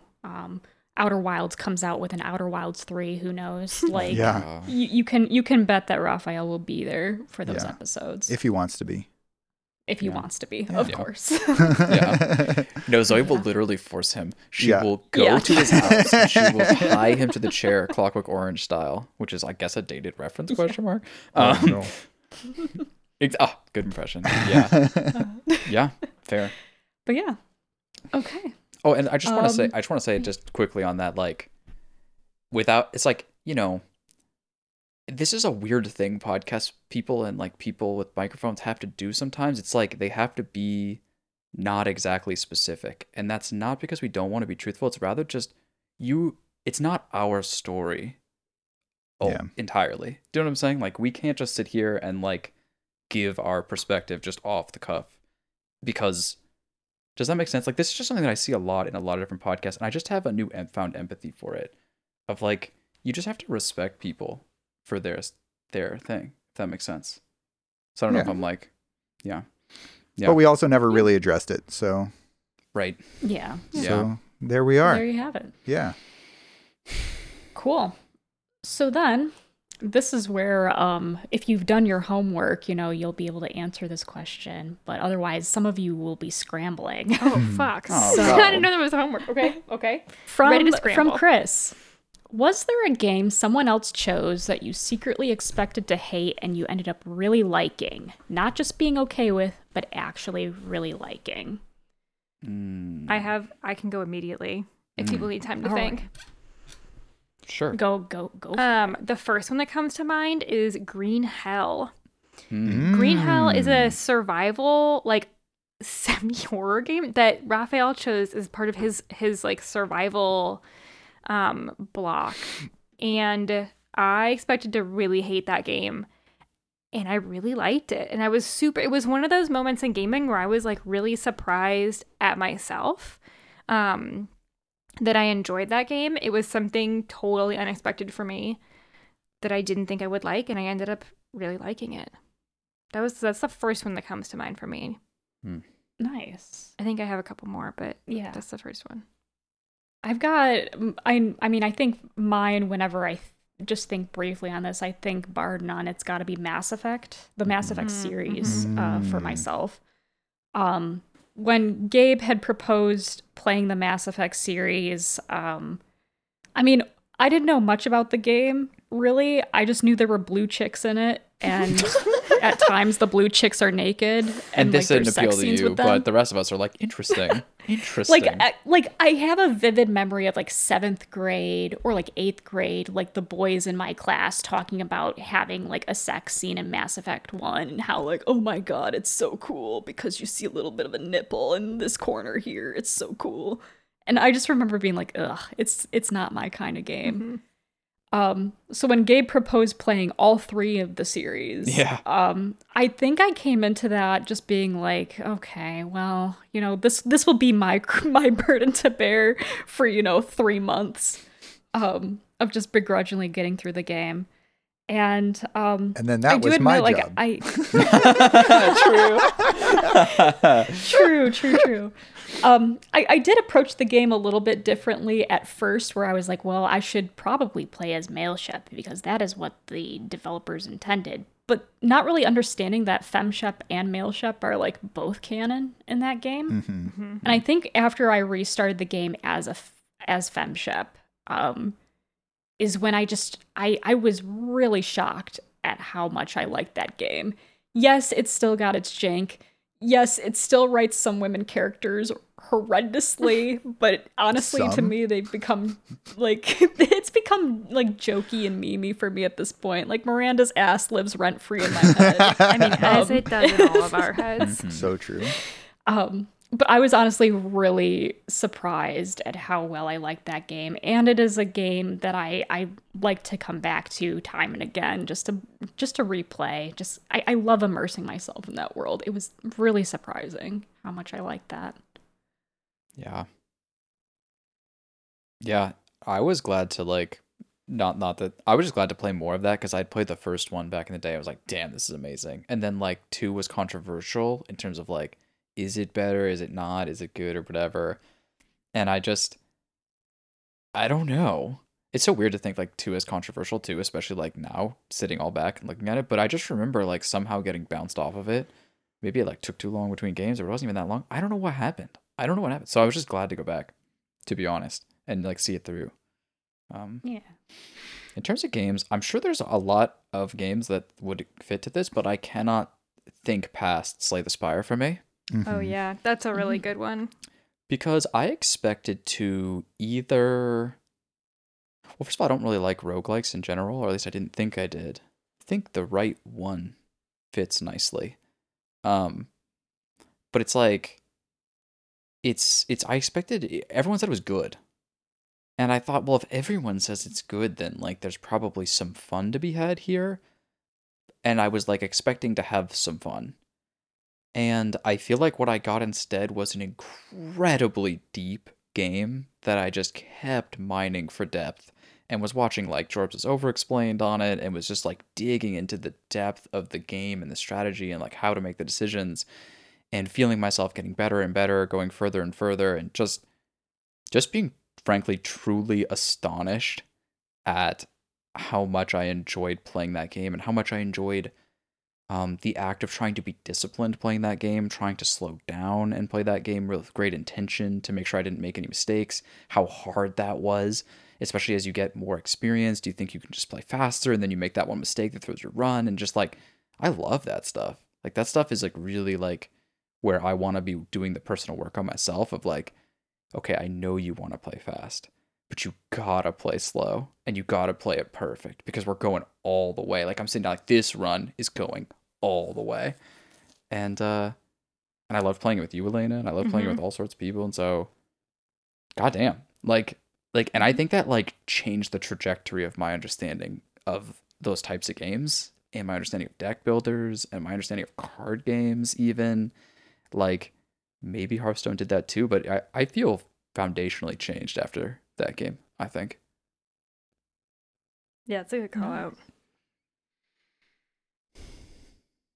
Yeah. James, do you have any that you can think of? I really don't. I feel like I tend to go into games expecting that because you guys chose them, there's something there. Except for Deadly Premonition, eh? That gives us a lot of credit where maybe credit is not due, but thanks. Yeah, for sure. But I mean, but like then there's also the games where you're like, this is going to be a trash fire, and I'm like, all right, so I'm going to hate it, and then I hate it, and so I can't really think of a game that I was like expecting to hate. Like I don't know. I don't tend to expect to hate games very often, except like Armakalski games. Yeah, Armakalski and Life is Strange. Those are your two. I mean, I Right. was pleasantly surprised by Burnhouse Lane, but it also had some of the lowest lows in Oh my gaming God. history. So, Agreed. Oh my God. you know, like there's, you know, we maybe Armakalski's next game I'm gonna be surprised that I actually love. We'll see. Dude, that's the arc that I want so much. Listen, I don't know how it all comes together, James, but you've been going to spin class. I don't know how it fits, but somehow Armakalski is gonna Maybe find that's its maybe way. that's the hidden tech is spin class makes Armakalski games better. I'm not sure of I that. don't think that's going to be the case. I don't think it is true either, but I think it'd be interesting to chart. It feels like one of those charts that's like true but not true.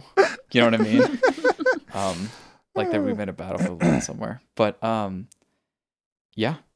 I feel like if I was looking at a list of games, there'd be like I so know. many. Well, but I also feel like there's been so many games over the years of the podcast that have been surprising to us in lots of different ways.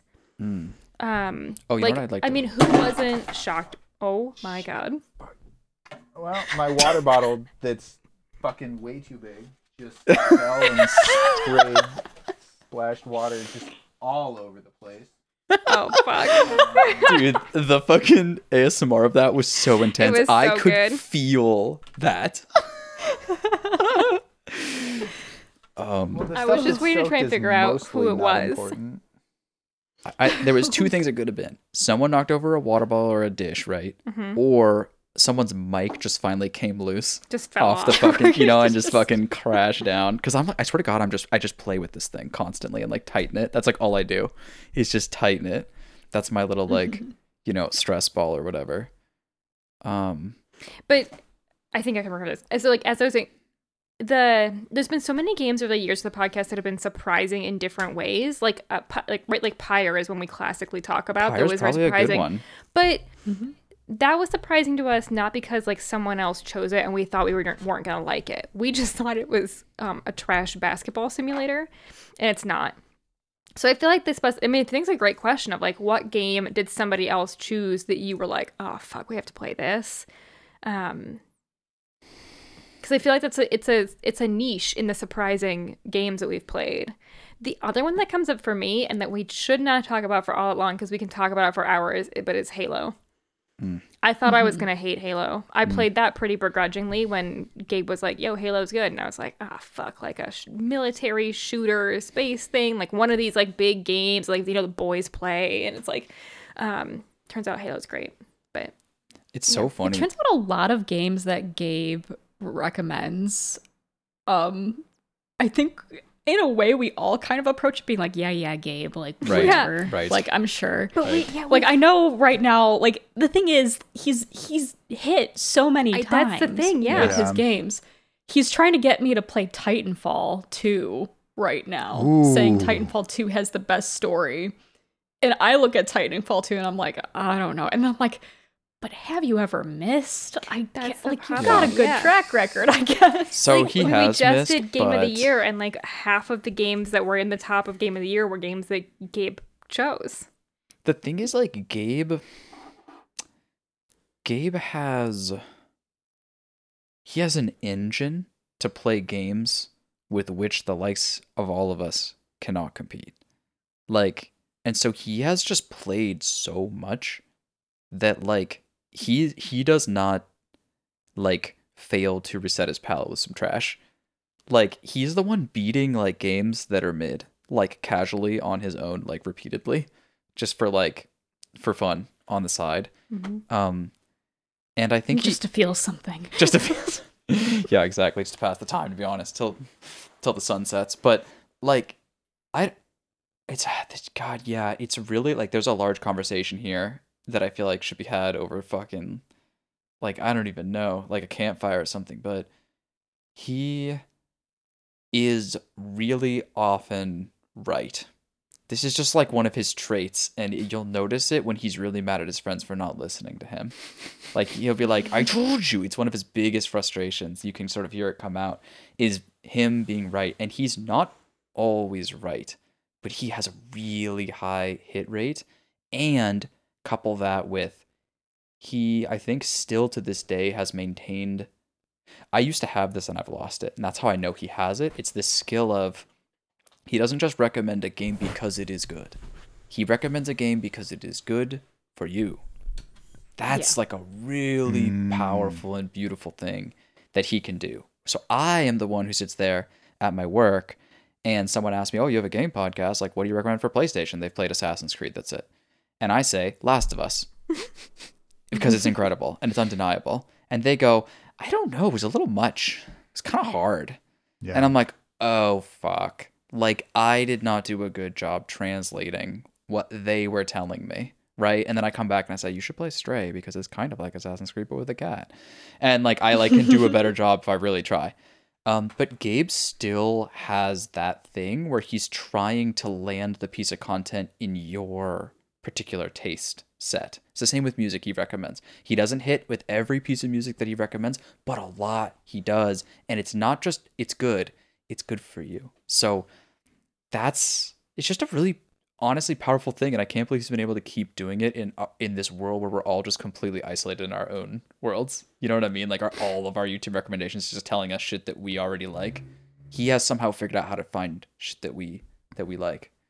Outside okay, of our shit. next podcast block should just be Gabe should pick a curated game for each of us. Oof. Zoe plays Titanfall. I play the Halo campaigns. Like, I don't know what he chooses for McCoy and James, and then we come back and see if we like He chooses them. the Halo campaigns from McCoy and James so he can play it with all of us. Yeah, that's probably true. And just Zoe's just by herself having to play Titanfall because he's like, fuck you. You're like, sorry.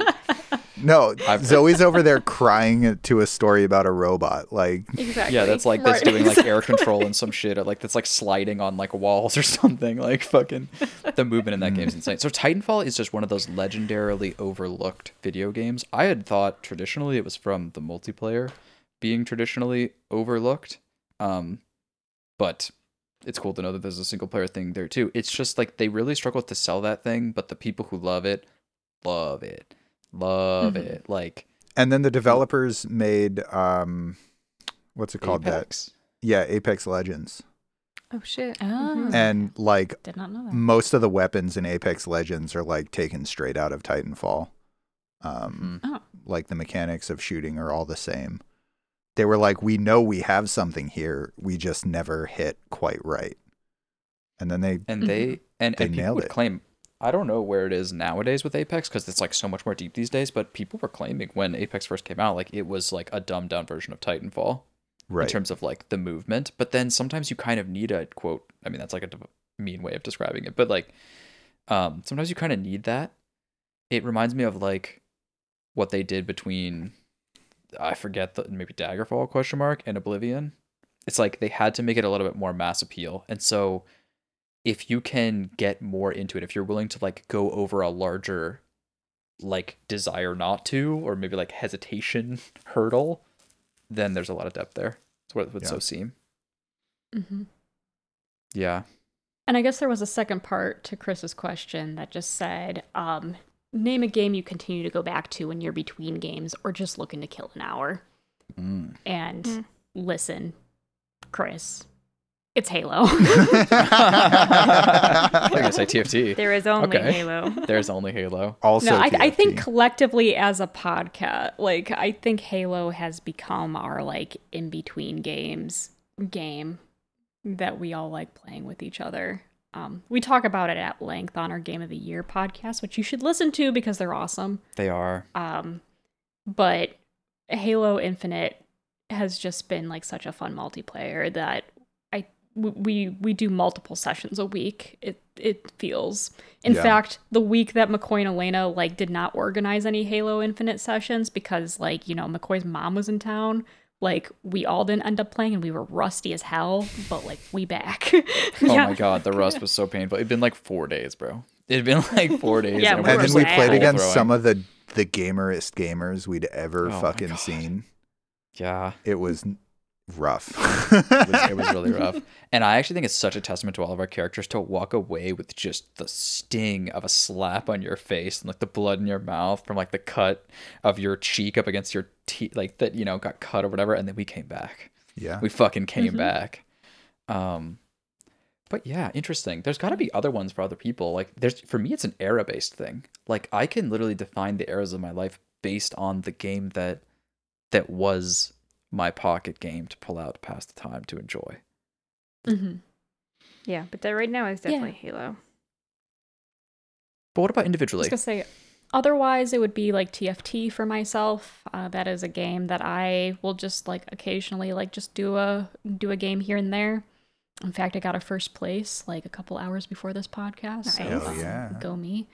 And then I think it's kind of an era that's passed, but every once in a while I'll get on a Slay the Spire kick and be doing some runs with that every so often. Usually if I'm like feeling under the weather and looking for a good Switch game, and I'm bored of Animal Crossing, it'll be Slay the Spire. Because I was gonna say, what about Animal Crossing? No, that's got to be one. Yeah, Animal Crossing it just gets I don't know, it gets boring rather quickly. I think like when you start like needing to wait like a full day for things to refresh or something. Like that game being on real time does hurt it, I guess, in some ways. Yeah. It's added a lot of longevity to it, but like it's like stops you from like really being after it in the sort of like binge gamer, like hardcore, I'm here to do this way. But then it's like added some like longer term, like it's honestly fascinating, truthfully. Like someone write an essay or a book between that and Stardew Valley. I mean, it's like these two things together have such different approaches to this same thing and have such different patterns, I imagine, out of the gamer as a result of that. Like, wow. Yeah. How about you, James? I'll also go back to Slay the Spire sometimes. I'll play it on my phone sometimes, like during lunch break or whatever. That's pretty fun that I have access to that.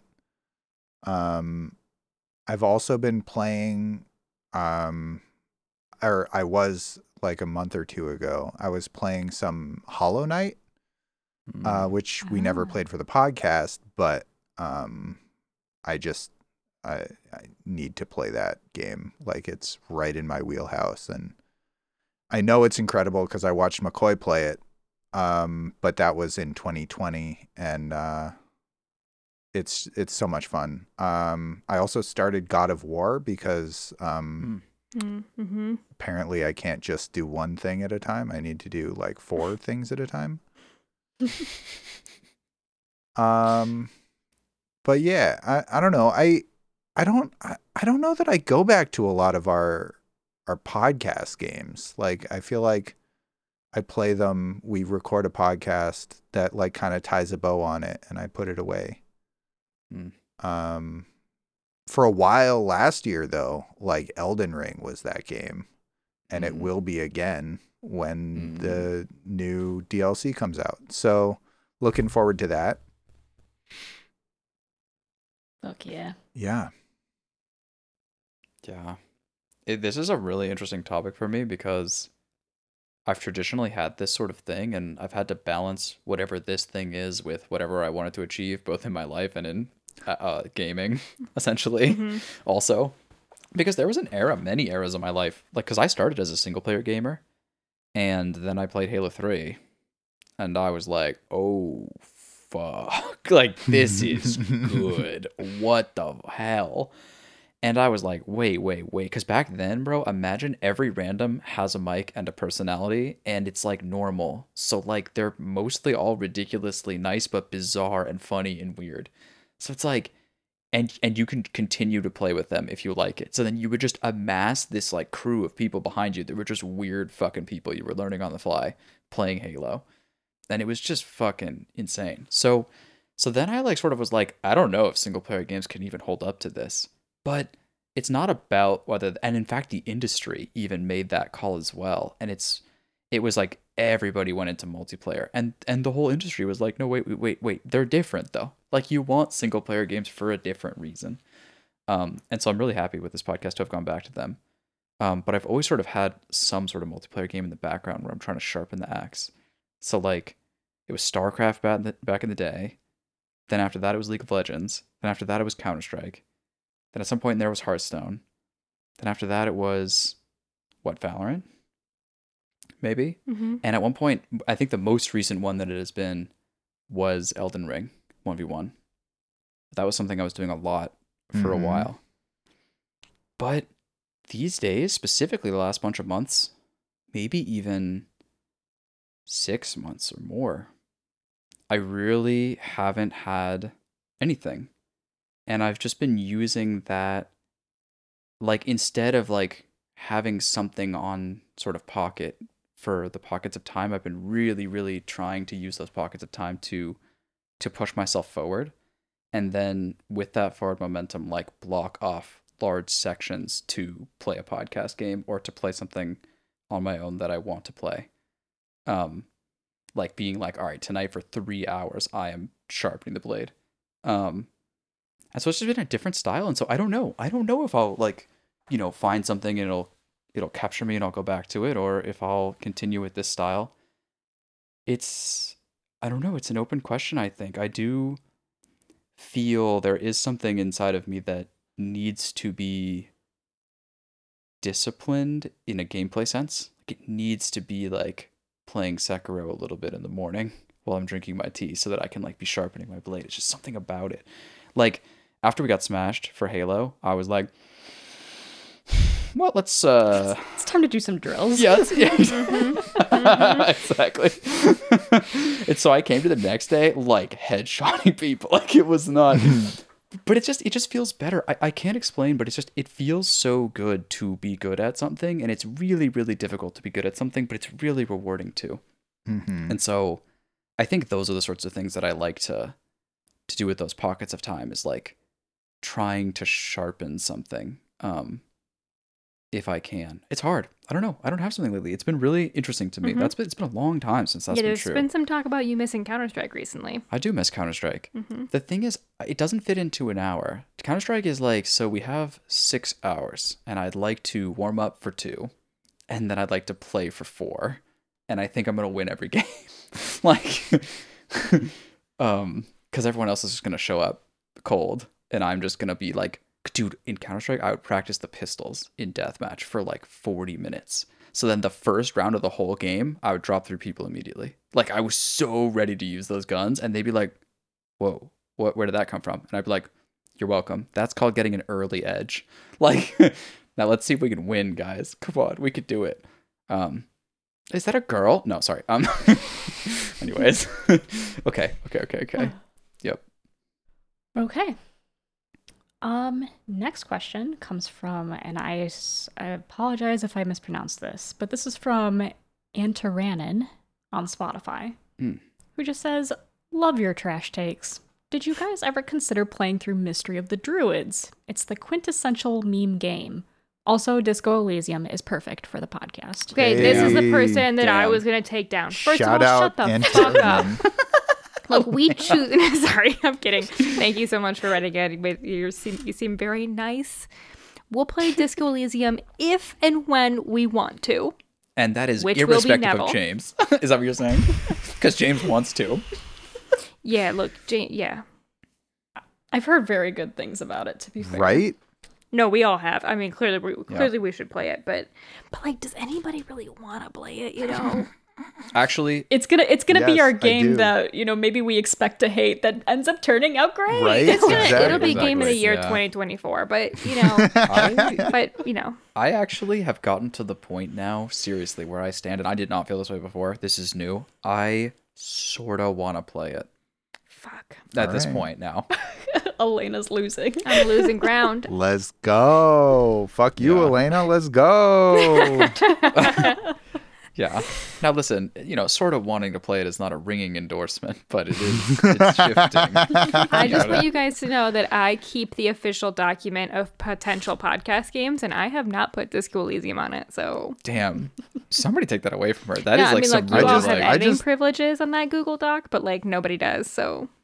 Look, I just want you to know that I keep the official middle fingers of this podcast, and they're pointed at you. So, damn. That's so reasonable. Go clean up But to your answer water, your James. question, Antaranan, we have never considered playing Mystery of the Druids. I don't actually know what it James is. Yeah, I'd never heard of did it. post a picture to our Discord of just a screenshot of Mystery of the It's Druids. the Jesus cover. Christ. It's the cover of Mystery of the Druids. Yeah, and suffice it to say, just from the cover alone, it's now on our radar. Yeah. Jesus Yeah. Christ. I think it like came out in 2001. Oh boy. Oh wow. Can we even play this game? Right. Is there It's a on platform GOG. we It's can on play? Good Old Games. Okay, It's a got great it. place for it to be. Yeah, I feel like we're gonna need a breather from meme games after we finish Deadly Premonition because, good lord. But after that, next time we need a meme game. Mhm. That seems, Here's what I'm I would intrigued. say. Here's what I'll say. Okay, we as a podcast have interesting backroom discussions. Not about what podcast we should play. AK, we cut James out. That'd be hilarious. No, but rather just about our stance of like, how much do we want to like put fuel on the fire of like people recommending games to us, right? In the sense of we will inevitably disappoint you because there are more of you than there are of our incredibly slow game progression. And there's just so many games. Right. Think about it, we were trying to play games, all games from history and games that are currently coming out are all fair game for us. So like There's too many. the list of potential podcast games that we have for this year is already like a page and a half long. And I think they all look amazing, except Right. for Disco Elysium, which isn't on there yet. But God But damn. that doesn't even include like the Elden Ring DLC that'll come out Right, this year. The new exactly. Cinema Sacrifice comes out this year. Like Right. whatever indie games drop this year. There's so much. And so we both love your suggestions. And I think when we really start to see it is like when you get multiple suggestions for the same game, we'll be like, okay, guys, there's like some shit going on in the chatter right now. Like we should probably look at this. Yeah. And your Yeah. recommendations do go on a list, but just know that all of our recommendations also go on the list, and like it Yeah. takes us years to get to them. Let's put it this way. I want to clarify. Like, we have taken a bunch of fan suggestions over the years, and they have been stunningly good. Yeah, they've all been great. Like, and I mean, like, dude, like the people who pick the games that you don't expect to like, but then you end up loving the most is not any one of us. It's the It's fans. true. Yeah. Right? Think of Case of Golden Idol. I mean, dude, like there's just that shit blew us up, right? But so like I like want to essentially encourage fan recommendations. I just want to encourage it with the kindness that you guys point to us in the sense of like, hey, like we can't get to all of them, and we also have to balance like it's important, as we talked about a little bit earlier, it's important for us also to feel that we each as individuals have agency over what games are played so that we can be stoking our individual interests fires correctly. Like like Zoe needs to be able to force us to play some game in her wheelhouse that she knows she's going to like and want to talk about so that she can feel like she needs to have that feeling. That's an important thing to stay invested. And we all feel that way, and that's why probably James gets Disco Elysium. I'm just saying. And we don't really have a choice, This is do really we? turning against me, and No, I'm, yeah. I'm not loving the way this is going. So, so we're balancing not only our own interests, right, we've tried to balance new game calendar a little more, and we can, I think, have a retrospective on how much we like that, how much we want to do that. I think it's all fair game. We definitely tried it more this last year. So we're balancing that and with stunning fan suggestions that may or may not fit into the, like, strategy of what we have in our runway yet. And so we're just balancing all that. And I think, and so far people have been kind to understanding that, but I just want to put that out there. It's like, I'm happy to encourage, please tell us what games are awesome. And please try to be like, do your best game impression and do the games that you think that we would like. Fuck yeah. But just know that we're balancing all of those things at the same time when you submit that. Yeah. Right. Now, real quick, I Yeah. do want to read the description from GOG.com of Mystery of the Druids. Okay. Okay. It is, Because I don't, yeah. I was going to say, thank you for doing that, James, because I literally know nothing about this game. And so there's literally no way it'll get any traction if I don't Agreed. know anything about Yeah. it. In this classic adventure, you will take on the role of young Scotland Yard detective Brent Halligan, Okay, assigned I'm in. to solve the puzzle surrounding a mysterious order of druids and a series of gruesome murders. it appears that neo-druids are conducting ritual killings in order to conjure up incredibly sinister forces. In the course of their investigations, the engaging anti-hero and his ally, a young scientist, who I'm looking at the screenshots, it looks like it's this young woman with Lara Croft style boobs. Nice. Nice. Respect. Delve into almost forgotten secrets of the past. Aided by an expert on the druids, they will travel back in time.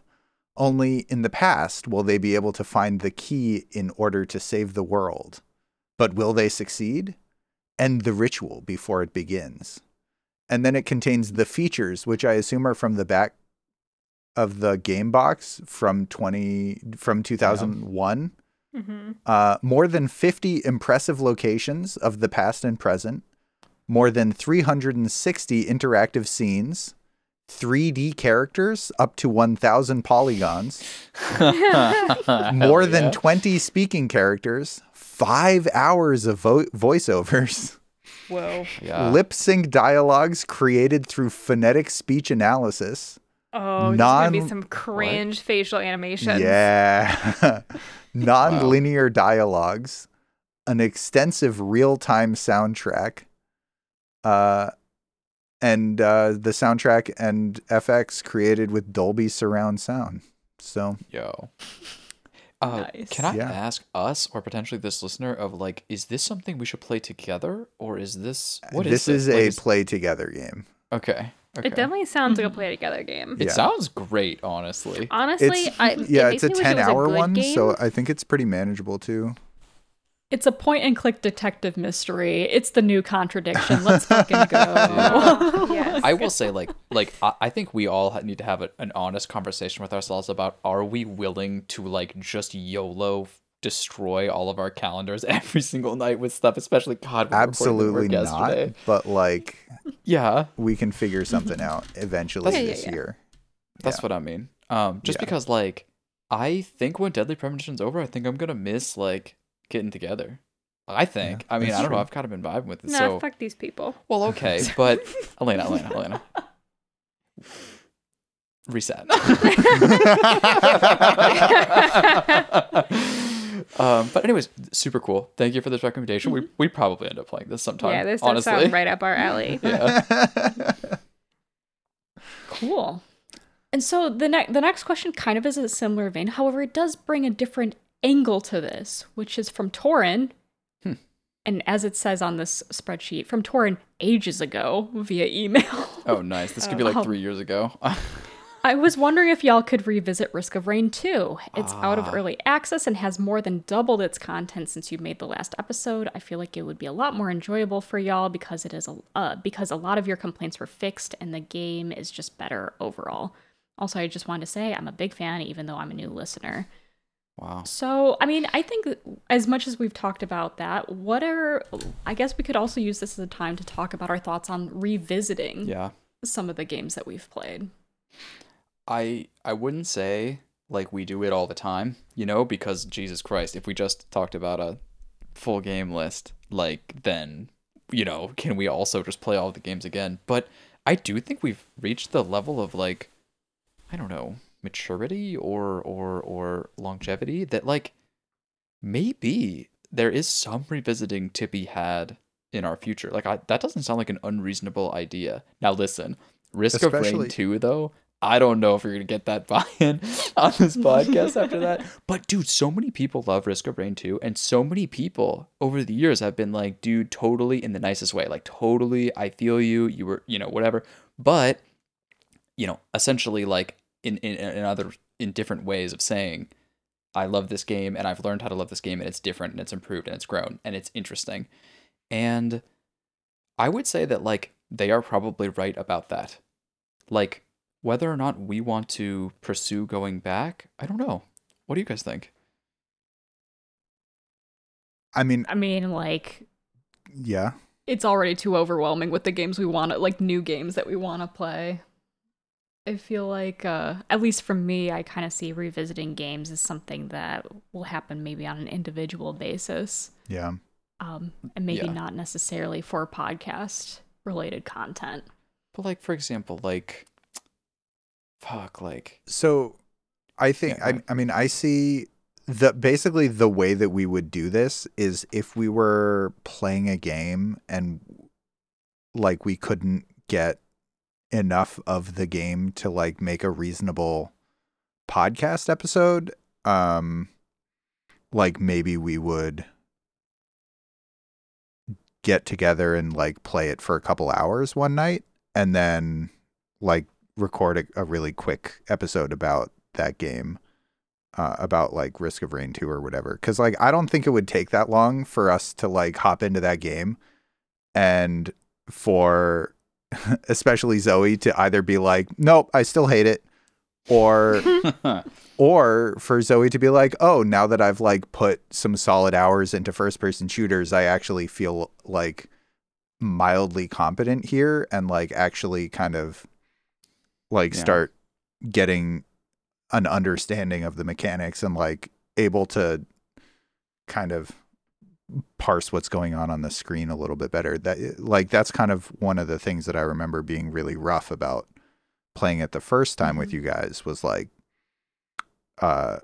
when one of us started dying, like that was just the end of the run. It was like not fun anymore. and you don't want to be the person who is responsible for ending the run by dying. Right. It's like if you're all like at the same skill level, then fair enough. But if you're like if you're new and you're getting owned, and I imagine that might be one of the things they fixed. And so like, you know, whether or not we return to that game in particular, I think is a separate conversation to whether or not we return to games ever. I think there's a good case to return to some games if it sparks our joy. Yeah, if Like- it sparks joy. Like, you know, I mean, we keep on returning to Halo. well, definitely. And I'm trying to think of like a good example of this. Like if there was more content, like, you know, let's say we had a really great week playing Apex Legends or something. I don't know. This is maybe not the best example, but like I could see us returning in a year to Apex. Like we could return to Valorant, for example, and just be like, hey, listen, you know, we're not going to be experts, but we're just going to like dip our toes in. I think a lot of these games are like something akin to people's home games in that it's fueling. It is the thing that it's their Hearthstone, it's their StarCraft, it's their TFT, it's their etc. And so therefore, like, there's been a lot of content and a lot of improvements, and they've been along that whole ride. And that's cool. What's really awkward is that those are the hardest fucking games to share with people.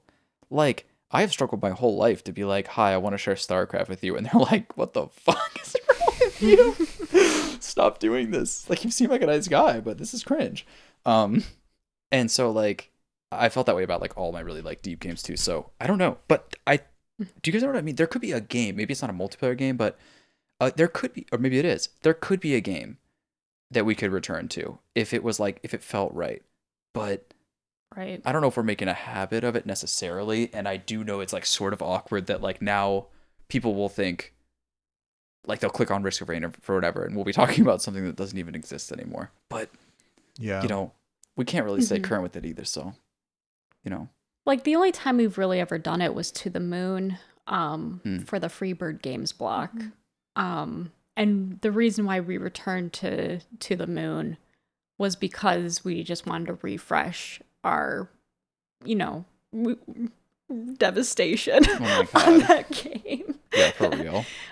Want to feel again? So like in those cases, it made sense to maybe replay it for the podcast. But yeah.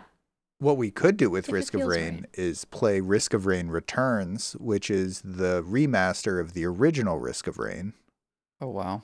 which is a side-scrolling 2D. platformer. Oh, that's Yeah. just the kind of game that we love here. Yeah. right? Yeah. I've heard McCoy really likes a good side-scrolling platformer. Yeah. You know what? Let's not play the 3D version. Is definitely the way to get my heart. Let's revisit a version. Oh, exactly. Yeah. So we're probably not gonna do much revisiting of games that are completely unchanged. Probably. No. Yeah. Like, unless there's a reason to think that we ourselves would react differently to the material. Like, I think some story games, I do wonder, you know? Yeah, but I still think we're always out from that. And we have a Yeah, lot in yeah. our queue. And I think, I learned from playing Fallout 3 again this year. Like, I'm not really a game replayer. so Mhm. much. Yeah. And so it's like there's all these different concepts, right? Like there's There like is- replaying. Yeah, go ahead. There is one game that I would kind of like to revisit actually, which is Celeste, because I never actually finished it after we decided not to play it for a second week. Right. Still salty about that. I get it. You know, James, we're sorry. And but like also it wasn't the right time for us to be playing that game because like, you know, it was like it was week like 3 of the podcast. I think we could Right. play it a and lot like- better now. And like only me and Adam had ever like played platformer games before, and that's like I mean, a really hard I was precision still playing platformer. platformers on mouse and keyboard. That's right. I didn't discover Yeah. the controller for platformers, and that I succeed with that a lot better. I Yeah. feel like I was trying to like subtly be like, a controller is probably the way to like do this. And then I'm sure Adam said something like, well, I play with the keyboard just fine. And I'm like, well, but yeah, but you know, but which is like usually how it goes for me. Yeah. Yeah. Right. But Okay. I mean, this is also like down the line when we've run out of games to play. Teehee. No, but there's something, yeah. Wink, Like, wink. well, we're never gonna run out of games to play. But Exactly. Like, you know, but like, okay, I could see like if we had played Payday 3 and it would have like a sort of a disastrous launch, but we had our fun, and they wanted to come back and like see how they've settled it. I don't think that's like an unreasonable concept. So I think it's very case by case. And I Yeah. think it has to compete with the value of all these other new potential games. And I think some of these things could. Let's put it that way. Right. And it's possible Yeah. that we lost Torin ages ago because I we think never so. went back to Risk of Rain 2. Yeah, and probably never responded. Maybe I responded via email. I probably did. Or shout out to Torin. Hell yeah. Who's Really not a new listener appreciate your anymore. email, man. Yeah. Sorry we never responded. No, I think I feel like I did. I don't know. It's not in the screenshot, so who can say? All right. And then we have a question from David on Instagram. Believe it or not, we have an Instagram, Tyranny of Thumbs. We hardly post on it, but every so often we'll find something. Can we give James Oh. credentials to this? I got a James would meme be for it. a grammar. I feel like James Yeah. would gram aggressively in the I think right James way. needs I to should be in probably charge have of the those Instagram. credentials, yeah. Please. But yeah, Okay, go ahead. sorry. David on Instagram asks, though, here's my question. Where is the community Discord? Oh, fuck. We've gotten at least 3 or 4 We've gotten questions. at least 5. I think like 6. three or 4 questions. It's ever growing. I think, if I'm gonna speak candidly, I think we're scared. Yeah, I'm a little scared. Okay, but let's dig into the fear a little bit. Let's go into the psychology of it, because like there's some stupid shit that we're afraid of, and then there's some normal shit we're afraid of. Like the stupid shit I'm afraid of, to be completely honest with you, is how dead it might be. Like it like because then people like come in to expect like a community Discord, and they get like not that many people, and then it feels sad. Like that's not a that's more- community. Yeah, and like maybe we could just stick Gabe on it. Like, Gabe, I need you to like meme in the community Discord for the people. I And mean, I'm I sure think he that's what love we would that. all really have to do is just like post our memes to the community instead of just to each other. Yeah, and there's like a fear with that because part of we have really restrictive Discords actually, like really Yeah, McCoy restrictive runs Discords. a very tight ship in the Discords. McCoy has Yeah. kicked people out of the Discord who assumed that it was me. That's true. That's the We level of also, nice like- that I am, is that you don't believe that I could kick you out of the Discord, but I can if I have to, and it's not to be mean to you. Look, I discovered this past year that I'm child locked in the Discord. I had to ask Zoe to do shit because I'm not allowed to. Well, Elena, you fucking excluded Disco Elysium out of spite from our podcast list. That's my right. But No. yeah. I mean, I think there's a lot of... I think, for one thing, listen, peek behind the corner. We're like what some of you guys would call boomers, I guess, at some point. Take that back. We're not boomers, are we? Wait. I No, know what she's we're trying not. to say. Well, I I think she could have said a little nicer to us, though. well, listen, like, I think a lot of us, like, just don't know what to do with a community Discord. Like, would you want it to be a place where you can talk about the podcast episodes? Do you just want it to be a place where you can connect with other listeners? Do you want it to be a place in hopes of it being like aligned to us, like about recommending games? Like, I think I've perused around a lot of community Discords and I've seen them all run very differently. And so it's also just trying to conceptualize what a community Discord for us that works for us would look like. Totally. Okay, sorry. So this is a really great point actually she's making, because let me say it slightly nicer. Okay. Like, I'm not, well, okay, maybe we're a boomer in that sense, but I would just say, like, specifically as a style of a human being, I don't live in other people's community Discords. I live in, like, personal Discords, and only 2. Maybe 3 if you count the Halo Discord, which is like, we just made a separate one for Halo, and there's a nice emoji. That's the icon. But so yeah, like, so we don't really know, question mark, like what to do, and so yeah, I think so. You said it well. It's like, I think it would be helpful if people wanted this to sort of explain what they want out of it, so maybe they stand a chance to get it, because I wouldn't trust us to just make the thing you're imagining in your head right away. I don't think we know. I have a little theory, which is that people see that we have this like welcoming, open community of gamers that like will play together a couple times a week and like hang out and be nice to each other, and like they want that. They want some way to have some ability to find that, and I think that a lot of our listeners, whatever, are looking for that. And so my theory is that people are just looking for like-minded folk. And like, I don't know, like chat about most recent podcasts is just like, to me, that feels like the deadest of all channels. But like let us do that on our yeah, like just like hang out and like, I don't know, maybe organize Halo sessions, organize gaming sessions with other folk that are like-minded seems good to me. Yeah, I guess like tell us, write in at tyrannyofthumbs@gmail.com and tell us what you would hope for out of it's. Something we're definitely, I think, thinking about this year. Like, we're thinking about it, guys. We're thinking about it. We just don't know what to do because a lot of us don't go to those, and it's a wild thing to us that like people might want to do that. So like give us some more details. It would be sort of a centralized place for people to like write game recommendations or things like that. I've sort of imagined it in my head conceptually. I don't know if this sounds ridiculous, as like each one of us gets like our own text channel with like whatever. So like Zoe gets like a soundtrack channel that people can submit to or something, and then James gets like a meme channel, and then I get like a "you took way too long to write this" channel.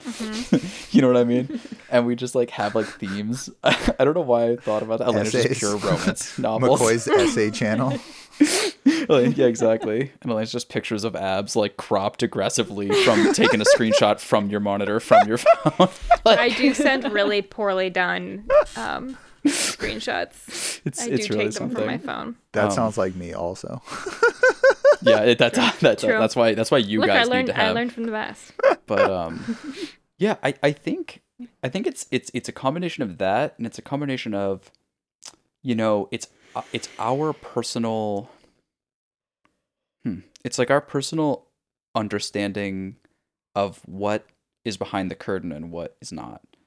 Like, because part of how we keep essentially like really behind the curtain, it's like part of how we keep the vibes of the podcast the way it is we just like post the most ridiculous bullshit to each other. It's not like insane, but like we have our own inside jokes, right? And a lot of that leaks out on the podcast, and that's kind of the joy of it.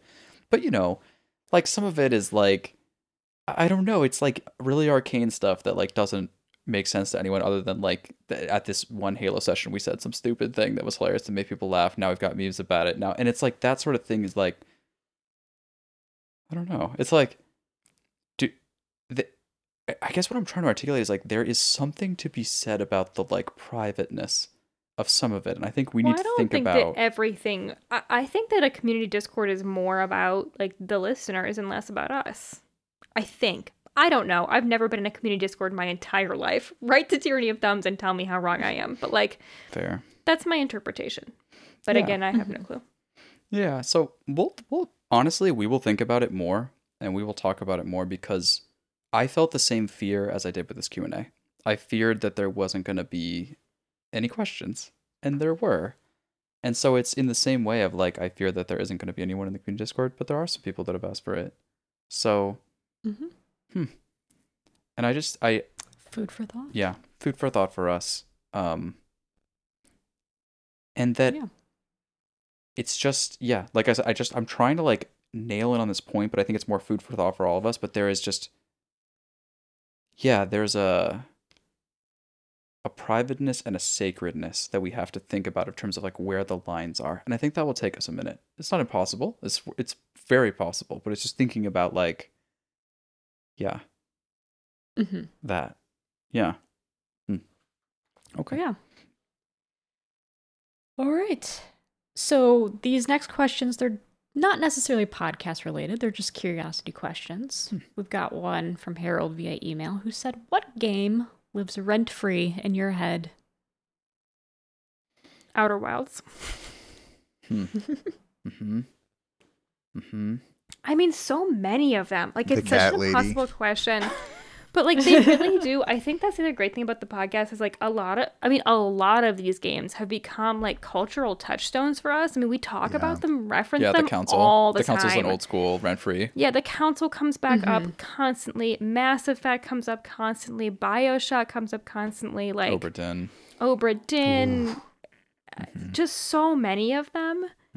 And in really different ways. Like, I think on this last game of the year, I talked about like how impactful it was for me this year to like have played so many games that like talk about death, and like those games live rent free in my mind in really different ways from how like, you know, my greatest moments in Halo live rent free in my mind. But like, there are times when like we're on a Discord call and someone just like, do you remember that one time in Halo? And like all of it lives rent free in our minds. It's hard to pick just a couple. Yeah.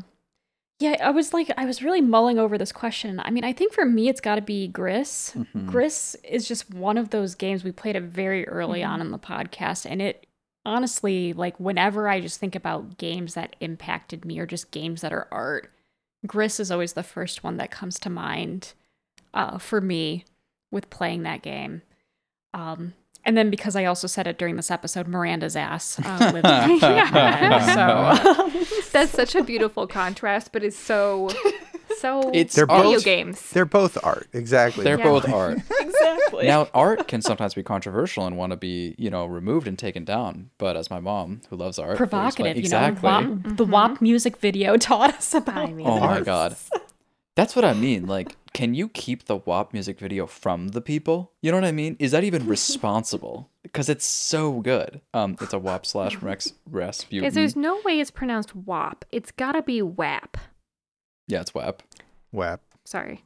Think WAP, whatever. Well, so like WAP, WAP sounds like you're singing it, pussy.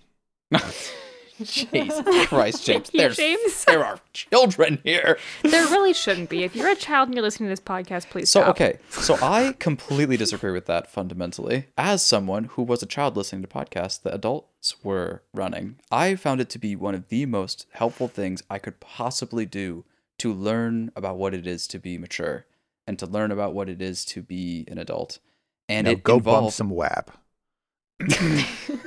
That's what we do. God damn it. So many fucking emails. No, but I think about this so much in terms of like, we don't have to get into this topic, but this is a really interesting topic for me of like, what material do we allow younger people to have? And to me, like fundamentally, yes, there are some things that are just inappropriate because they're too intense, I think, for such a soft and kind being at that time.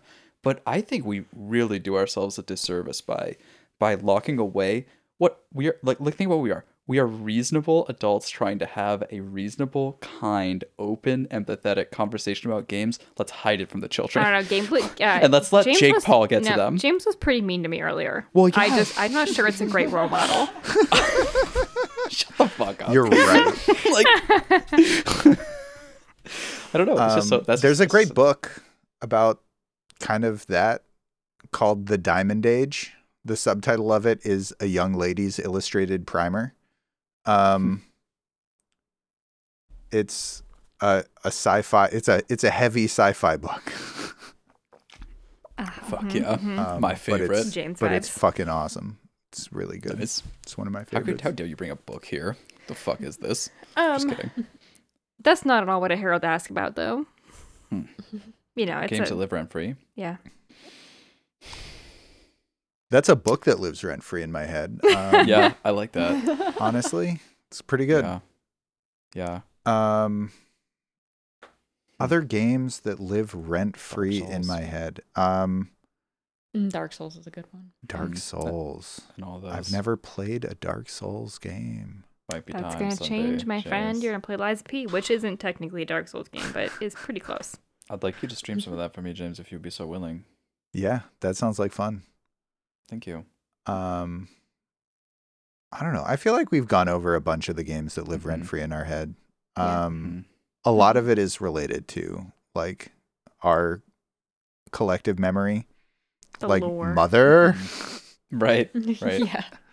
from the council and all that shit. You know? Which, funny story with that. Mama Steam told me that she wants to be called Mama Steam and not Mother Steam.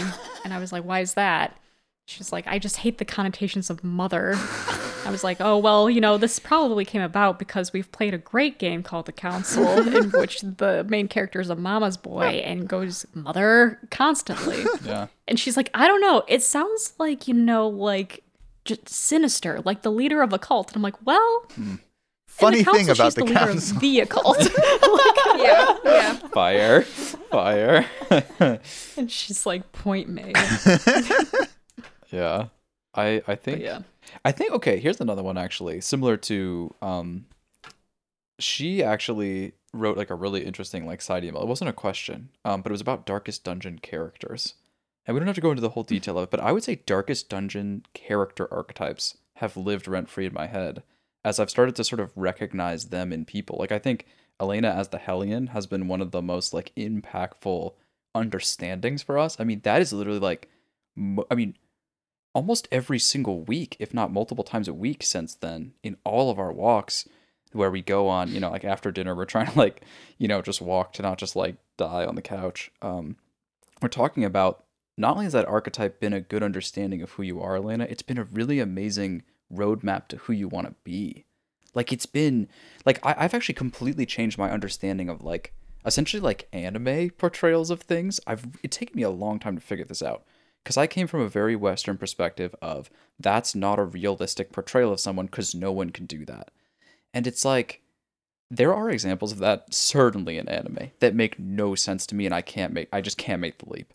But when I see this like epitome form of someone that is not attainable but is aspirable to, I see its value now in the sense of like it's exciting to pursue getting closer to. Like, will Elena be the Hellion? I don't know, maybe. Fuck yeah. It's definitely my next Comic-Con outfit. Hell yeah. Keep Let's training. go. Let's go. Let's train harder. More weights, Molly. But like, you know what I mean? It's like I cannot explain to you how helpful it has been to us to understand that archetype and you and put together and like what it means and like essentially what would a Hellion do, or like how does a Hellion solve a problem? Because sometimes Elena will solve a problem in the most Hellion way possible, and it's like offends me in my like delicate, like very particular, very like, you know, thoughtful way. Because she'll be like, "There's a problem in front of us," or no, I'll be like, "Hey, there's a problem in front of us. I'd like to have a discussion about it." And before we can even start the discussion, Elena has just hit it over the head with the axe. You know what I mean? And is no longer a problem. And like maybe that created some downstream problems because there's blood everywhere in our living room. But hey, the problem is solved. And I just sit there in like the whirlwind of like, oh. And she's like, "What? Easy. Like you just hit it. Like what do you mean?" And so I don't know. Like I think that game and the archetypes in that game have lived rent free in my head. For sure. Since then. And I find that really beautiful, and it's like actually taught me a lot about like I feel like I almost lost the beauty of archetypes. Like, I feel like the beauty of archetypes in characters is something we all initially loved in stories. And then there was like a 10-year period where we were, as a society, trying to understand the difference between an archetype and a stereotype.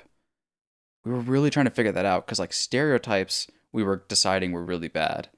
But then we'd sort of like hit too large of a brush on that, and we're hitting archetypes, which are more like a set of features that fit well together. Think of like a combat style.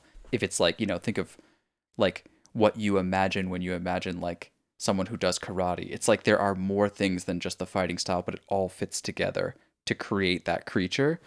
And like, I've just really learned to love archetypes as of late.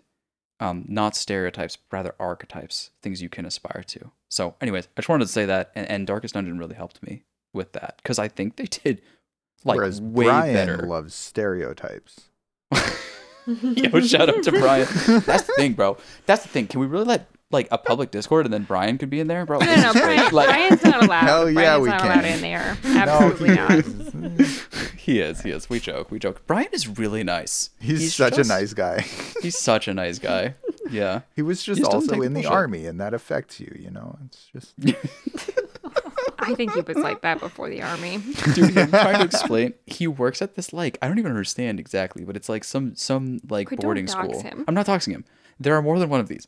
Like some boarding school for troubled kids, and his like army approach to them is really just something to witness. Like it is straight out of one of my favorite French movies of all time, The Chorus, Les Choristes, which is a story about a boarding school for troubled kids where they had to, now of course it's the French version, so they didn't meet the army's general who says do 40 push-ups or shut the fuck up. It's rather they are taught music, and through music they are saved, right? That's a very beautiful interpretation of it anyways. But I do think it's really hilarious because he's literally just living like his version of my like childhood fantasy like right now. I think that's pretty rad. But okay. Cool. Any more rent-free shout-outs? Nope. All right. I Got 2 more questions on the docket. Oh, did you have I was gonna say Dave the Diver is still living I think a that's little partially rent-free. recency It is bias. recency. Yeah. Yep. Fuck yeah. but Okay. it is good though. All right. Okay. Next question from Chris. What is the scariest game you've played? And is there a game you quit or refuse to play because of the scare factor involved? There are so Great many. question, Chris. Yeah, very recent. Very recent. We hate scary games on this podcast, and yet every October we decide to do Spooky Games Month. That's like the only And tradition James we just have. on the- questions his whole life during that month. Yeah, I mean, like the number of life changes that I've experienced in the fall is pretty astonishing. Maybe there's a correlation. I would say I refuse to continue to play Layers of Fear. I refuse to continue to play Soma. I refuse to continue to play Amnesia: The Dark Descent. That was before the podcast, but I mean, fuck that game, dude. There's a lot of them. Like most scary games. Yeah. Yeah. What was that? I was gonna say, the I think- Korean game. Yomawari. That's the Yeah. one I was No, gonna but say. that's not the one he's thinking of. He's thinking of Detention. I'm But- thinking of Yeah, Detention, Memorial. but I did refuse to play both of those games. Yeah, great shout. Great shout. Yeah, both count. Both count. Yeah. Oof. Yeah, the I one played- I remember like Oh. playing for Spooky Games Month was Yomawari. And that one, after a bit, I was like, I think I'm done. Yeah, Like, I think reached that's I reached it. that point in the intro. Dude, the intro to that game is The intro to that fucking game is wild. the most traumatizing thing I've ever experienced. Yeah. And McCoy has it on film of my reaction to that. I That's do. beautiful. That's another Gabe like realizing that other people have feelings moment. Yeah. So he Yeah. kind of misses when it comes to scary factor, right? He kind of Yeah. struggles to gauge that in Yeah. people. It's like when you ask someone, is 'Cause this he just spicy? doesn't And they feel go, fear. not really. And then you eat it and you're like, Yeah. what the fuck? You know? Right. Yeah. I mean, that is like, as good as we like talking about Soma, that was Gabe's miss with Soma, where he's like, it's not that scary. I mean, we're all under our tables clutching each other, being like, "Is it gone?" For real. It was never gone. No. No. Soma was really fucking scary. No doubt about it. No doubt about it. And it was a really interesting backdrop to like Dredge, which was like not scary, but like spooky. You know, it was spooky. Eerie. Yeah. In the way we were sort of thinking about it. I'm trying to think. There's like different types of scary too. Like Beginner's Guide was really like emotionally scary. You know? I mean, I wouldn't consider that a scary game, No. though. It's a game that makes you think at the end and like is impactful. So thinking that's like for some people is impactful. very scary. I was gonna say then in that case, like you could argue Pyre is scary. Yeah. I don't know, man. We really do avoid this shit mostly. Like, and I think it's just because it's like for example, someone could ask us, "What's the goriest, most flesh?" There's a term for this, body horror. What's the most body horror piece of media you've consumed? And I'd be like, really, I would struggle to like. It'd be like, one time I saw the Like fucking Elden Armakalski Elden games, Ring. probably. Yes. Elden Ring is a pretty body horror game too. Yeah, I would It say, is, yeah. I mean, Yeah. all the Dark Souls games are fairly like that. Mm-hmm. Dead Space, kind of. Yeah. It's not body horror, but Like we don't pursue these games, you know? No. That's my point. Is like we don't, and I'd say we would just pursue body horror even less. But yeah, man, Detention was really fucking good though.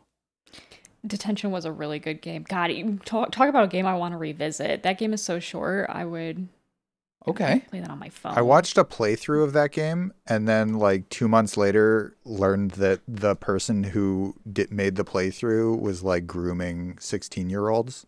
What? And Yikes. so God. yeah.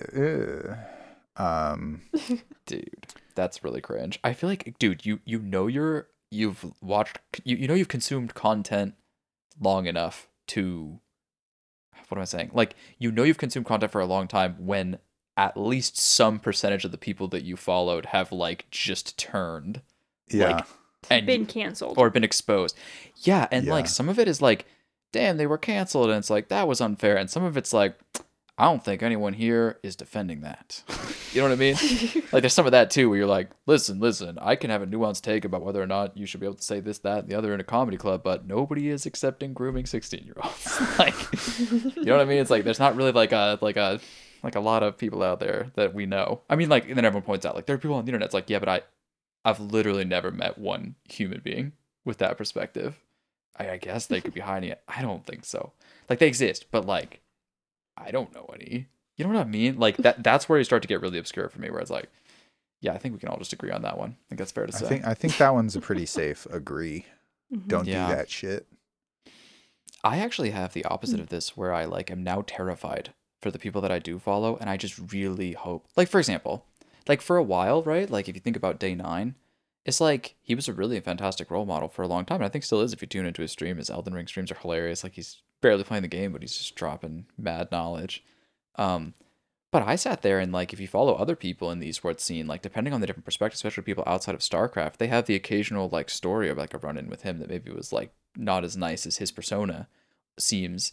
And like I just like would look at that and be like, don't kill Day 9 for me, you son of a bitch. Like get away. I don't care. Like let Day 9 be pure for me, please. And I think he actually is, though. But it's just like I have fear now that my content creators are gonna like get turned. Not in the fear of like I don't want it to be exposed if it's true, but just rather I just don't want it to be true, and I'm crossing my fingers. Do you guys have that feeling when you're like you're following people and you're just crossing your fingers? You're like, please, you're so pure. Like, please let it be true. Like I don't want this image changed. Do you guys not feel that? I feel that. Right. Yeah. I mean, sure. I don't know. I don't think about it that much until some shit gets exposed, and then I get disappointed. But like, okay, like True. like Hafu, for example, she seems like so great. I don't want anyone to tell me the story that like secretly she yelled at some cameraman. I don't want that to be the case. You know what I mean? I just don't want that to be the case. I'm rooting for her to be nice, like she seems on the video. She is nice. I met her. She's super nice. You met her? Yeah. Seriously? Yeah. How have I never heard of this? Yeah. Oh no, I met Hafu once. Cause she grew up in the Boston area and she like did a promoted thing at the mall once, and I was like, I'm free. I'll like go and meet her. Wild. we fucking sick. like played fighting games and none of us knew what we were doing and just like button mashed. That's so rad. Nice. Yeah. That's so cool.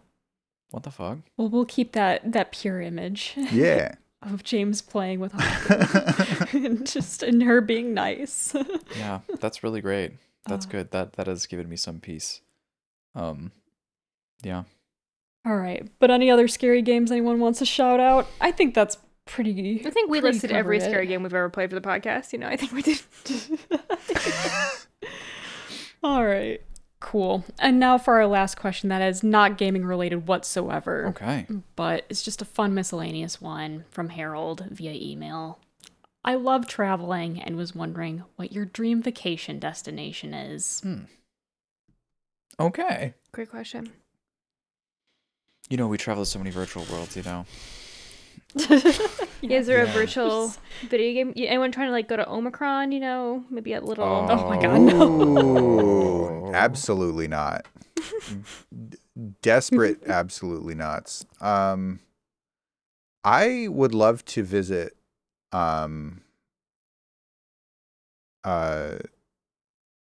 basically anywhere in Asia. I've never been to Asia, and I feel like there's so much incredible history there that I'd love to learn about and see, and like Korea and Japan and Yep. I mean, I'd love to visit Thailand and Laos, Indonesia. I'd love to go a lot of places. Yeah. You better get on that shit. Australia, South Africa. Mm. I know one of the dream vacation destinations I have been that is on my bucket list is to go to New Zealand. Is my big one. My favorite animal is a whale, and I just have this like dream of just going kayaking and seeing humpback whales in New Zealand. And so that is my dream vacation there. Something on my bucket list to do. Damn. It's so formed, bro. You could do it. That's sick. Yeah, well, that's why I had like a real answer to this question. She was Yeah, ready. No doubt. Yeah.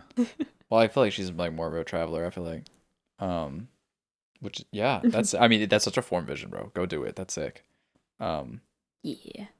Yeah. I mean, I don't know. For me, I am not really much of a traveler. I love road trips across the country. They've been really joyous, but it's mostly because I get to experience them from my car, like they're a real life video game.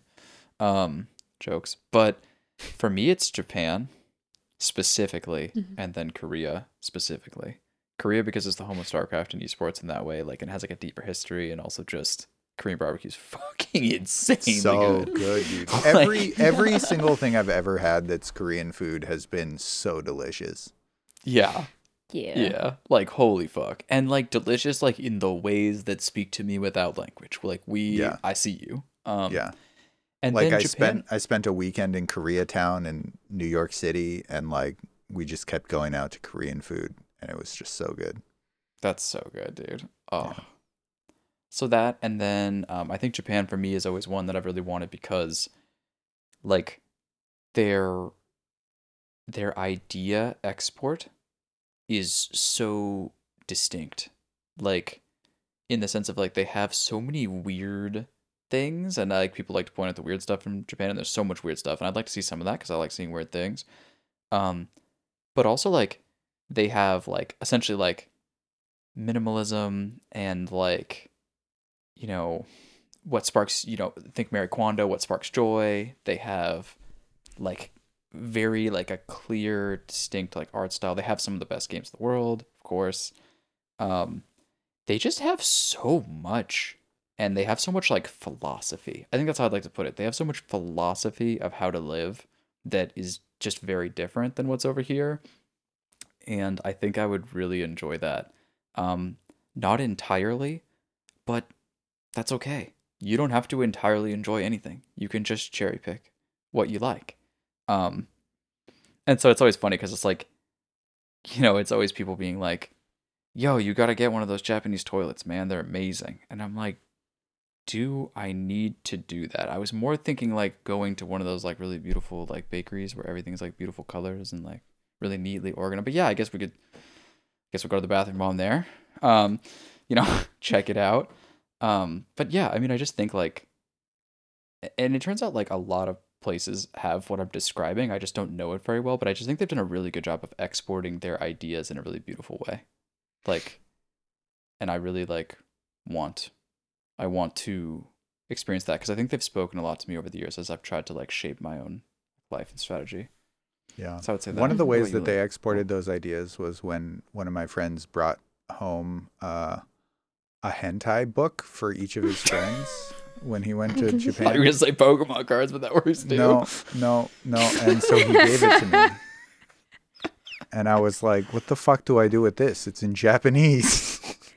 Yeah, the that should pictures not are stop universal, you. you know? Well, yeah, you are, but you are missing some of the narrative, and the narratives are important. I need the story, bro. Because you can't tell if they're sisters unless you can read the words. God damn it. Mother. I'm really sorry. That's a joke among our friend group. It's really funny, but apologize. It's really funny. You don't have to apologize. It's straight fire. I feel like one of the things we do is we just leak some of these jokes, and like I feel like people just hopefully have some kindness to like some things you may not fully understand. I hope so, because if you don't have kindness, that's a real bad thing to So say. the thing is, okay, it's from this interview with this comedian, but he wasn't joking. It was just literally a like interview about him and how deep in his like, because he's on the road all the time. He didn't have a wife. He's on the road literally all the time. And he's just in hotels every night, just like with his computer and porn, basically. And he's trying to describe like what it's like if that's your life for like 20 years.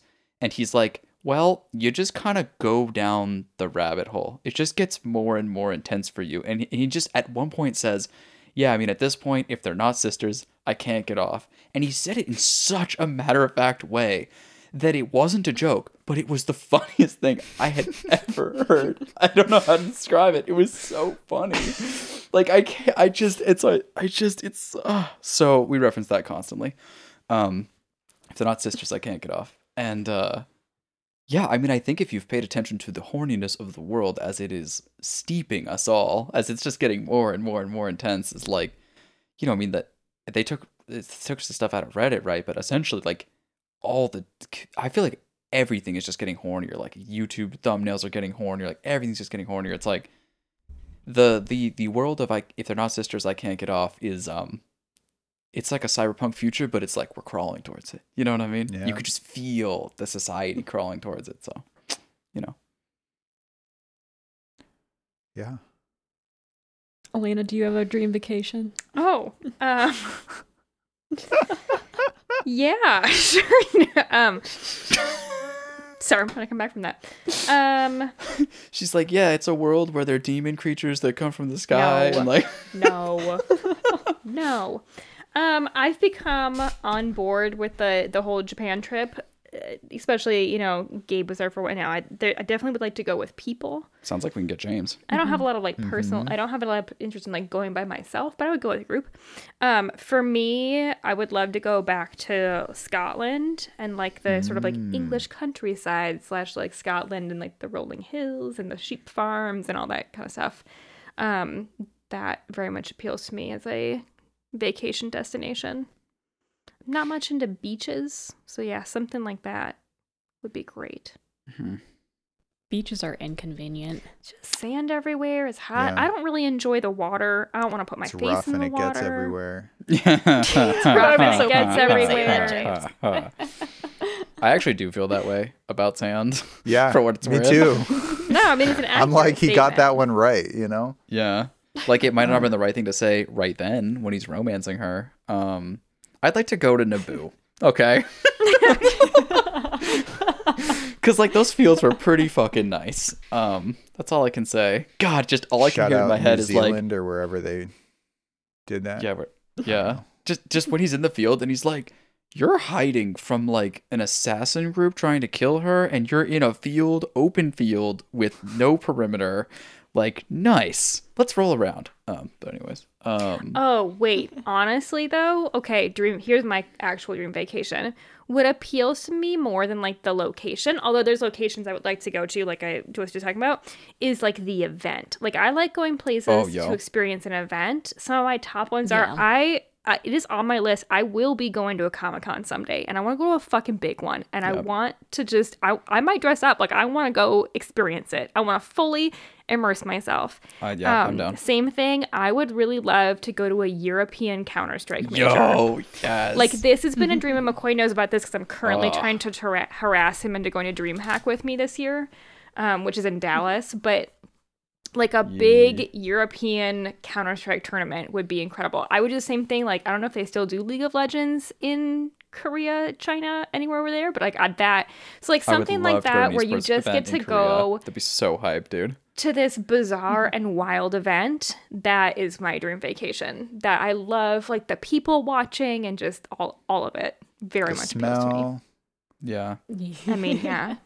It's I get it now. I think it's taken me a while till I get it. I've been to a couple of League events and a couple of CS events or something like that. Yeah. But when I say a couple, I mean like 2 or 1. You know what I mean? Yeah, we went to a couple back in the day. And they are so good.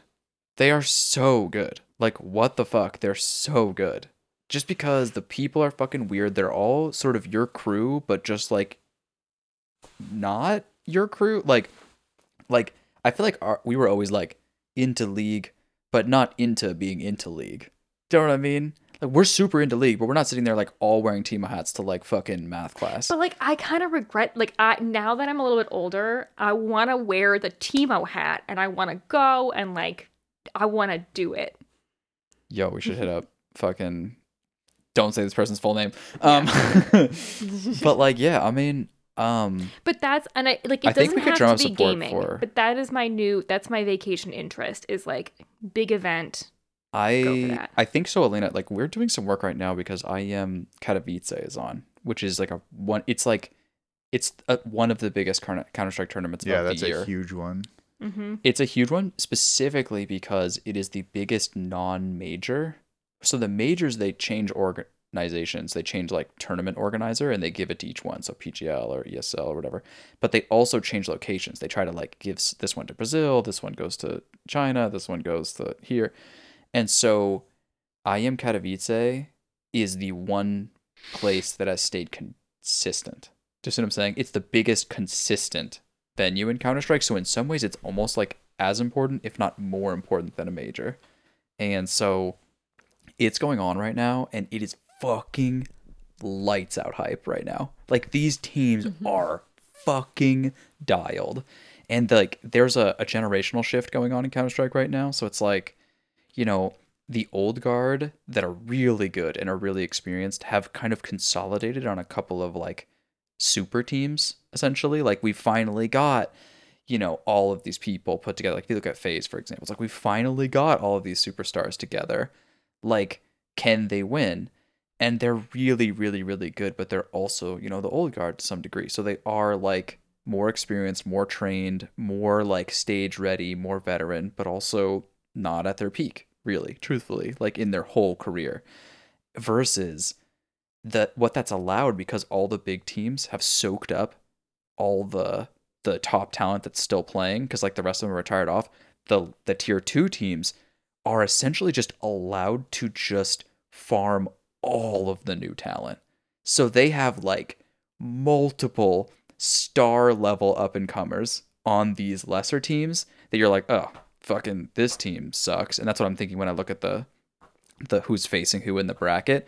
And then I tune in and these guys are on fucking fire. Like, their shots are incredible, their team play is incredible, their movement's incredible. Like, these guys are stars, you just haven't heard of them yet. And so it's them facing like the best of the last era. And so that's what's going on right now. And so it's super fucking hype. And I've just been watching that this week, and it's been making it a little bit difficult. Also, my computer's been fucking shutting off, which has been nice too. But like, if we can follow, so what we're doing right now is our work in terms of trying to understand that scene a little better. We've taken a little bit of a brief break from it. And so like we're just trying to like see who's good. But if we could figure out who's good, we could approximately guess which Counter-Strike event will be hype as fuck to go to. Like we can do a good job choosing. So that's what I'm saying. If we do our due diligence now to watch these teams now and understand that scene, we could pick a banger. That's what I think. So, you know, never guaranteed, but I think we could get to like 70 to 80% it's a banger. And so I think we should try to do that. Because like a banger Counter-Strike event is just like nothing. It's like nothing. It's just so, the crowd is just fucking, oh. Anyways, okay. Elena's giving me signals that she is tired. No, I'm just letting you finish your point, Elena, dude. you looked me straight in the eyes and then just closed your eyes and nodded off in the middle of me trying to describe that, and I lost my point. I want everyone to know that McCoy has invented some kind of narrative here, and it is categorically untrue. I am fully awake. I was legitimately just trying to let you finish talking, Elena, which is a nice thing to do. You fully closed your eyes. I did not. Okay. Well, we'll have to ask the listeners. Well, this is not a visual podcast, so we'll just leave that to it's about to what do you become think, one. Captain Yeah. Listener? I'm going to get just an Elena cam to prove that I'm awake for the whole thing. Oh, my God. Oh, no. Cool. All right. But anyway, thank you so much for your questions Yeah. that you all submitted to us out here. And honestly, like, even though this is the end of a Q&A episode, and if you're still listening, like, keep sending us questions. Sure. Honestly, like, we love receiving mail, tyrannyofthumbs@gmail.com. We also love receiving messages on Instagram, Tyranny of Thumbs. And yeah, if you ever have any just like questions, you know, feel free to hit us up and we'll do our best to get back to them in a timely enough manner. Yeah. But if you suggest that like maybe a fan Discord is where we should be receiving these questions, then maybe we'll take that into consideration. Yeah. Yeah. And just again, I will just underscore like there's this weird feeling among all of us that this thing might be sort of real in the sense that people might actually care. I mean, we care. It's been great for us, but that's been awesome. And like, thank you so much for like giving us that feeling is crazy. Truthfully, that feeling is really insane, and it really humbles, I think, all of us, but also gives us this giddy form of like motivation to like continue. It like gives us like this desire to like put back effort in. But moving that to the side for a second, just as individuals, it is so fucking nice to hear from people that just have some nice, interesting thing to say about some game or some podcast episode or some point you made or whatever. Even if it's just, hey, you know, you ever thought about it this way? It's just a really interesting thing to happen in the middle of your normal workday. You just open your phone.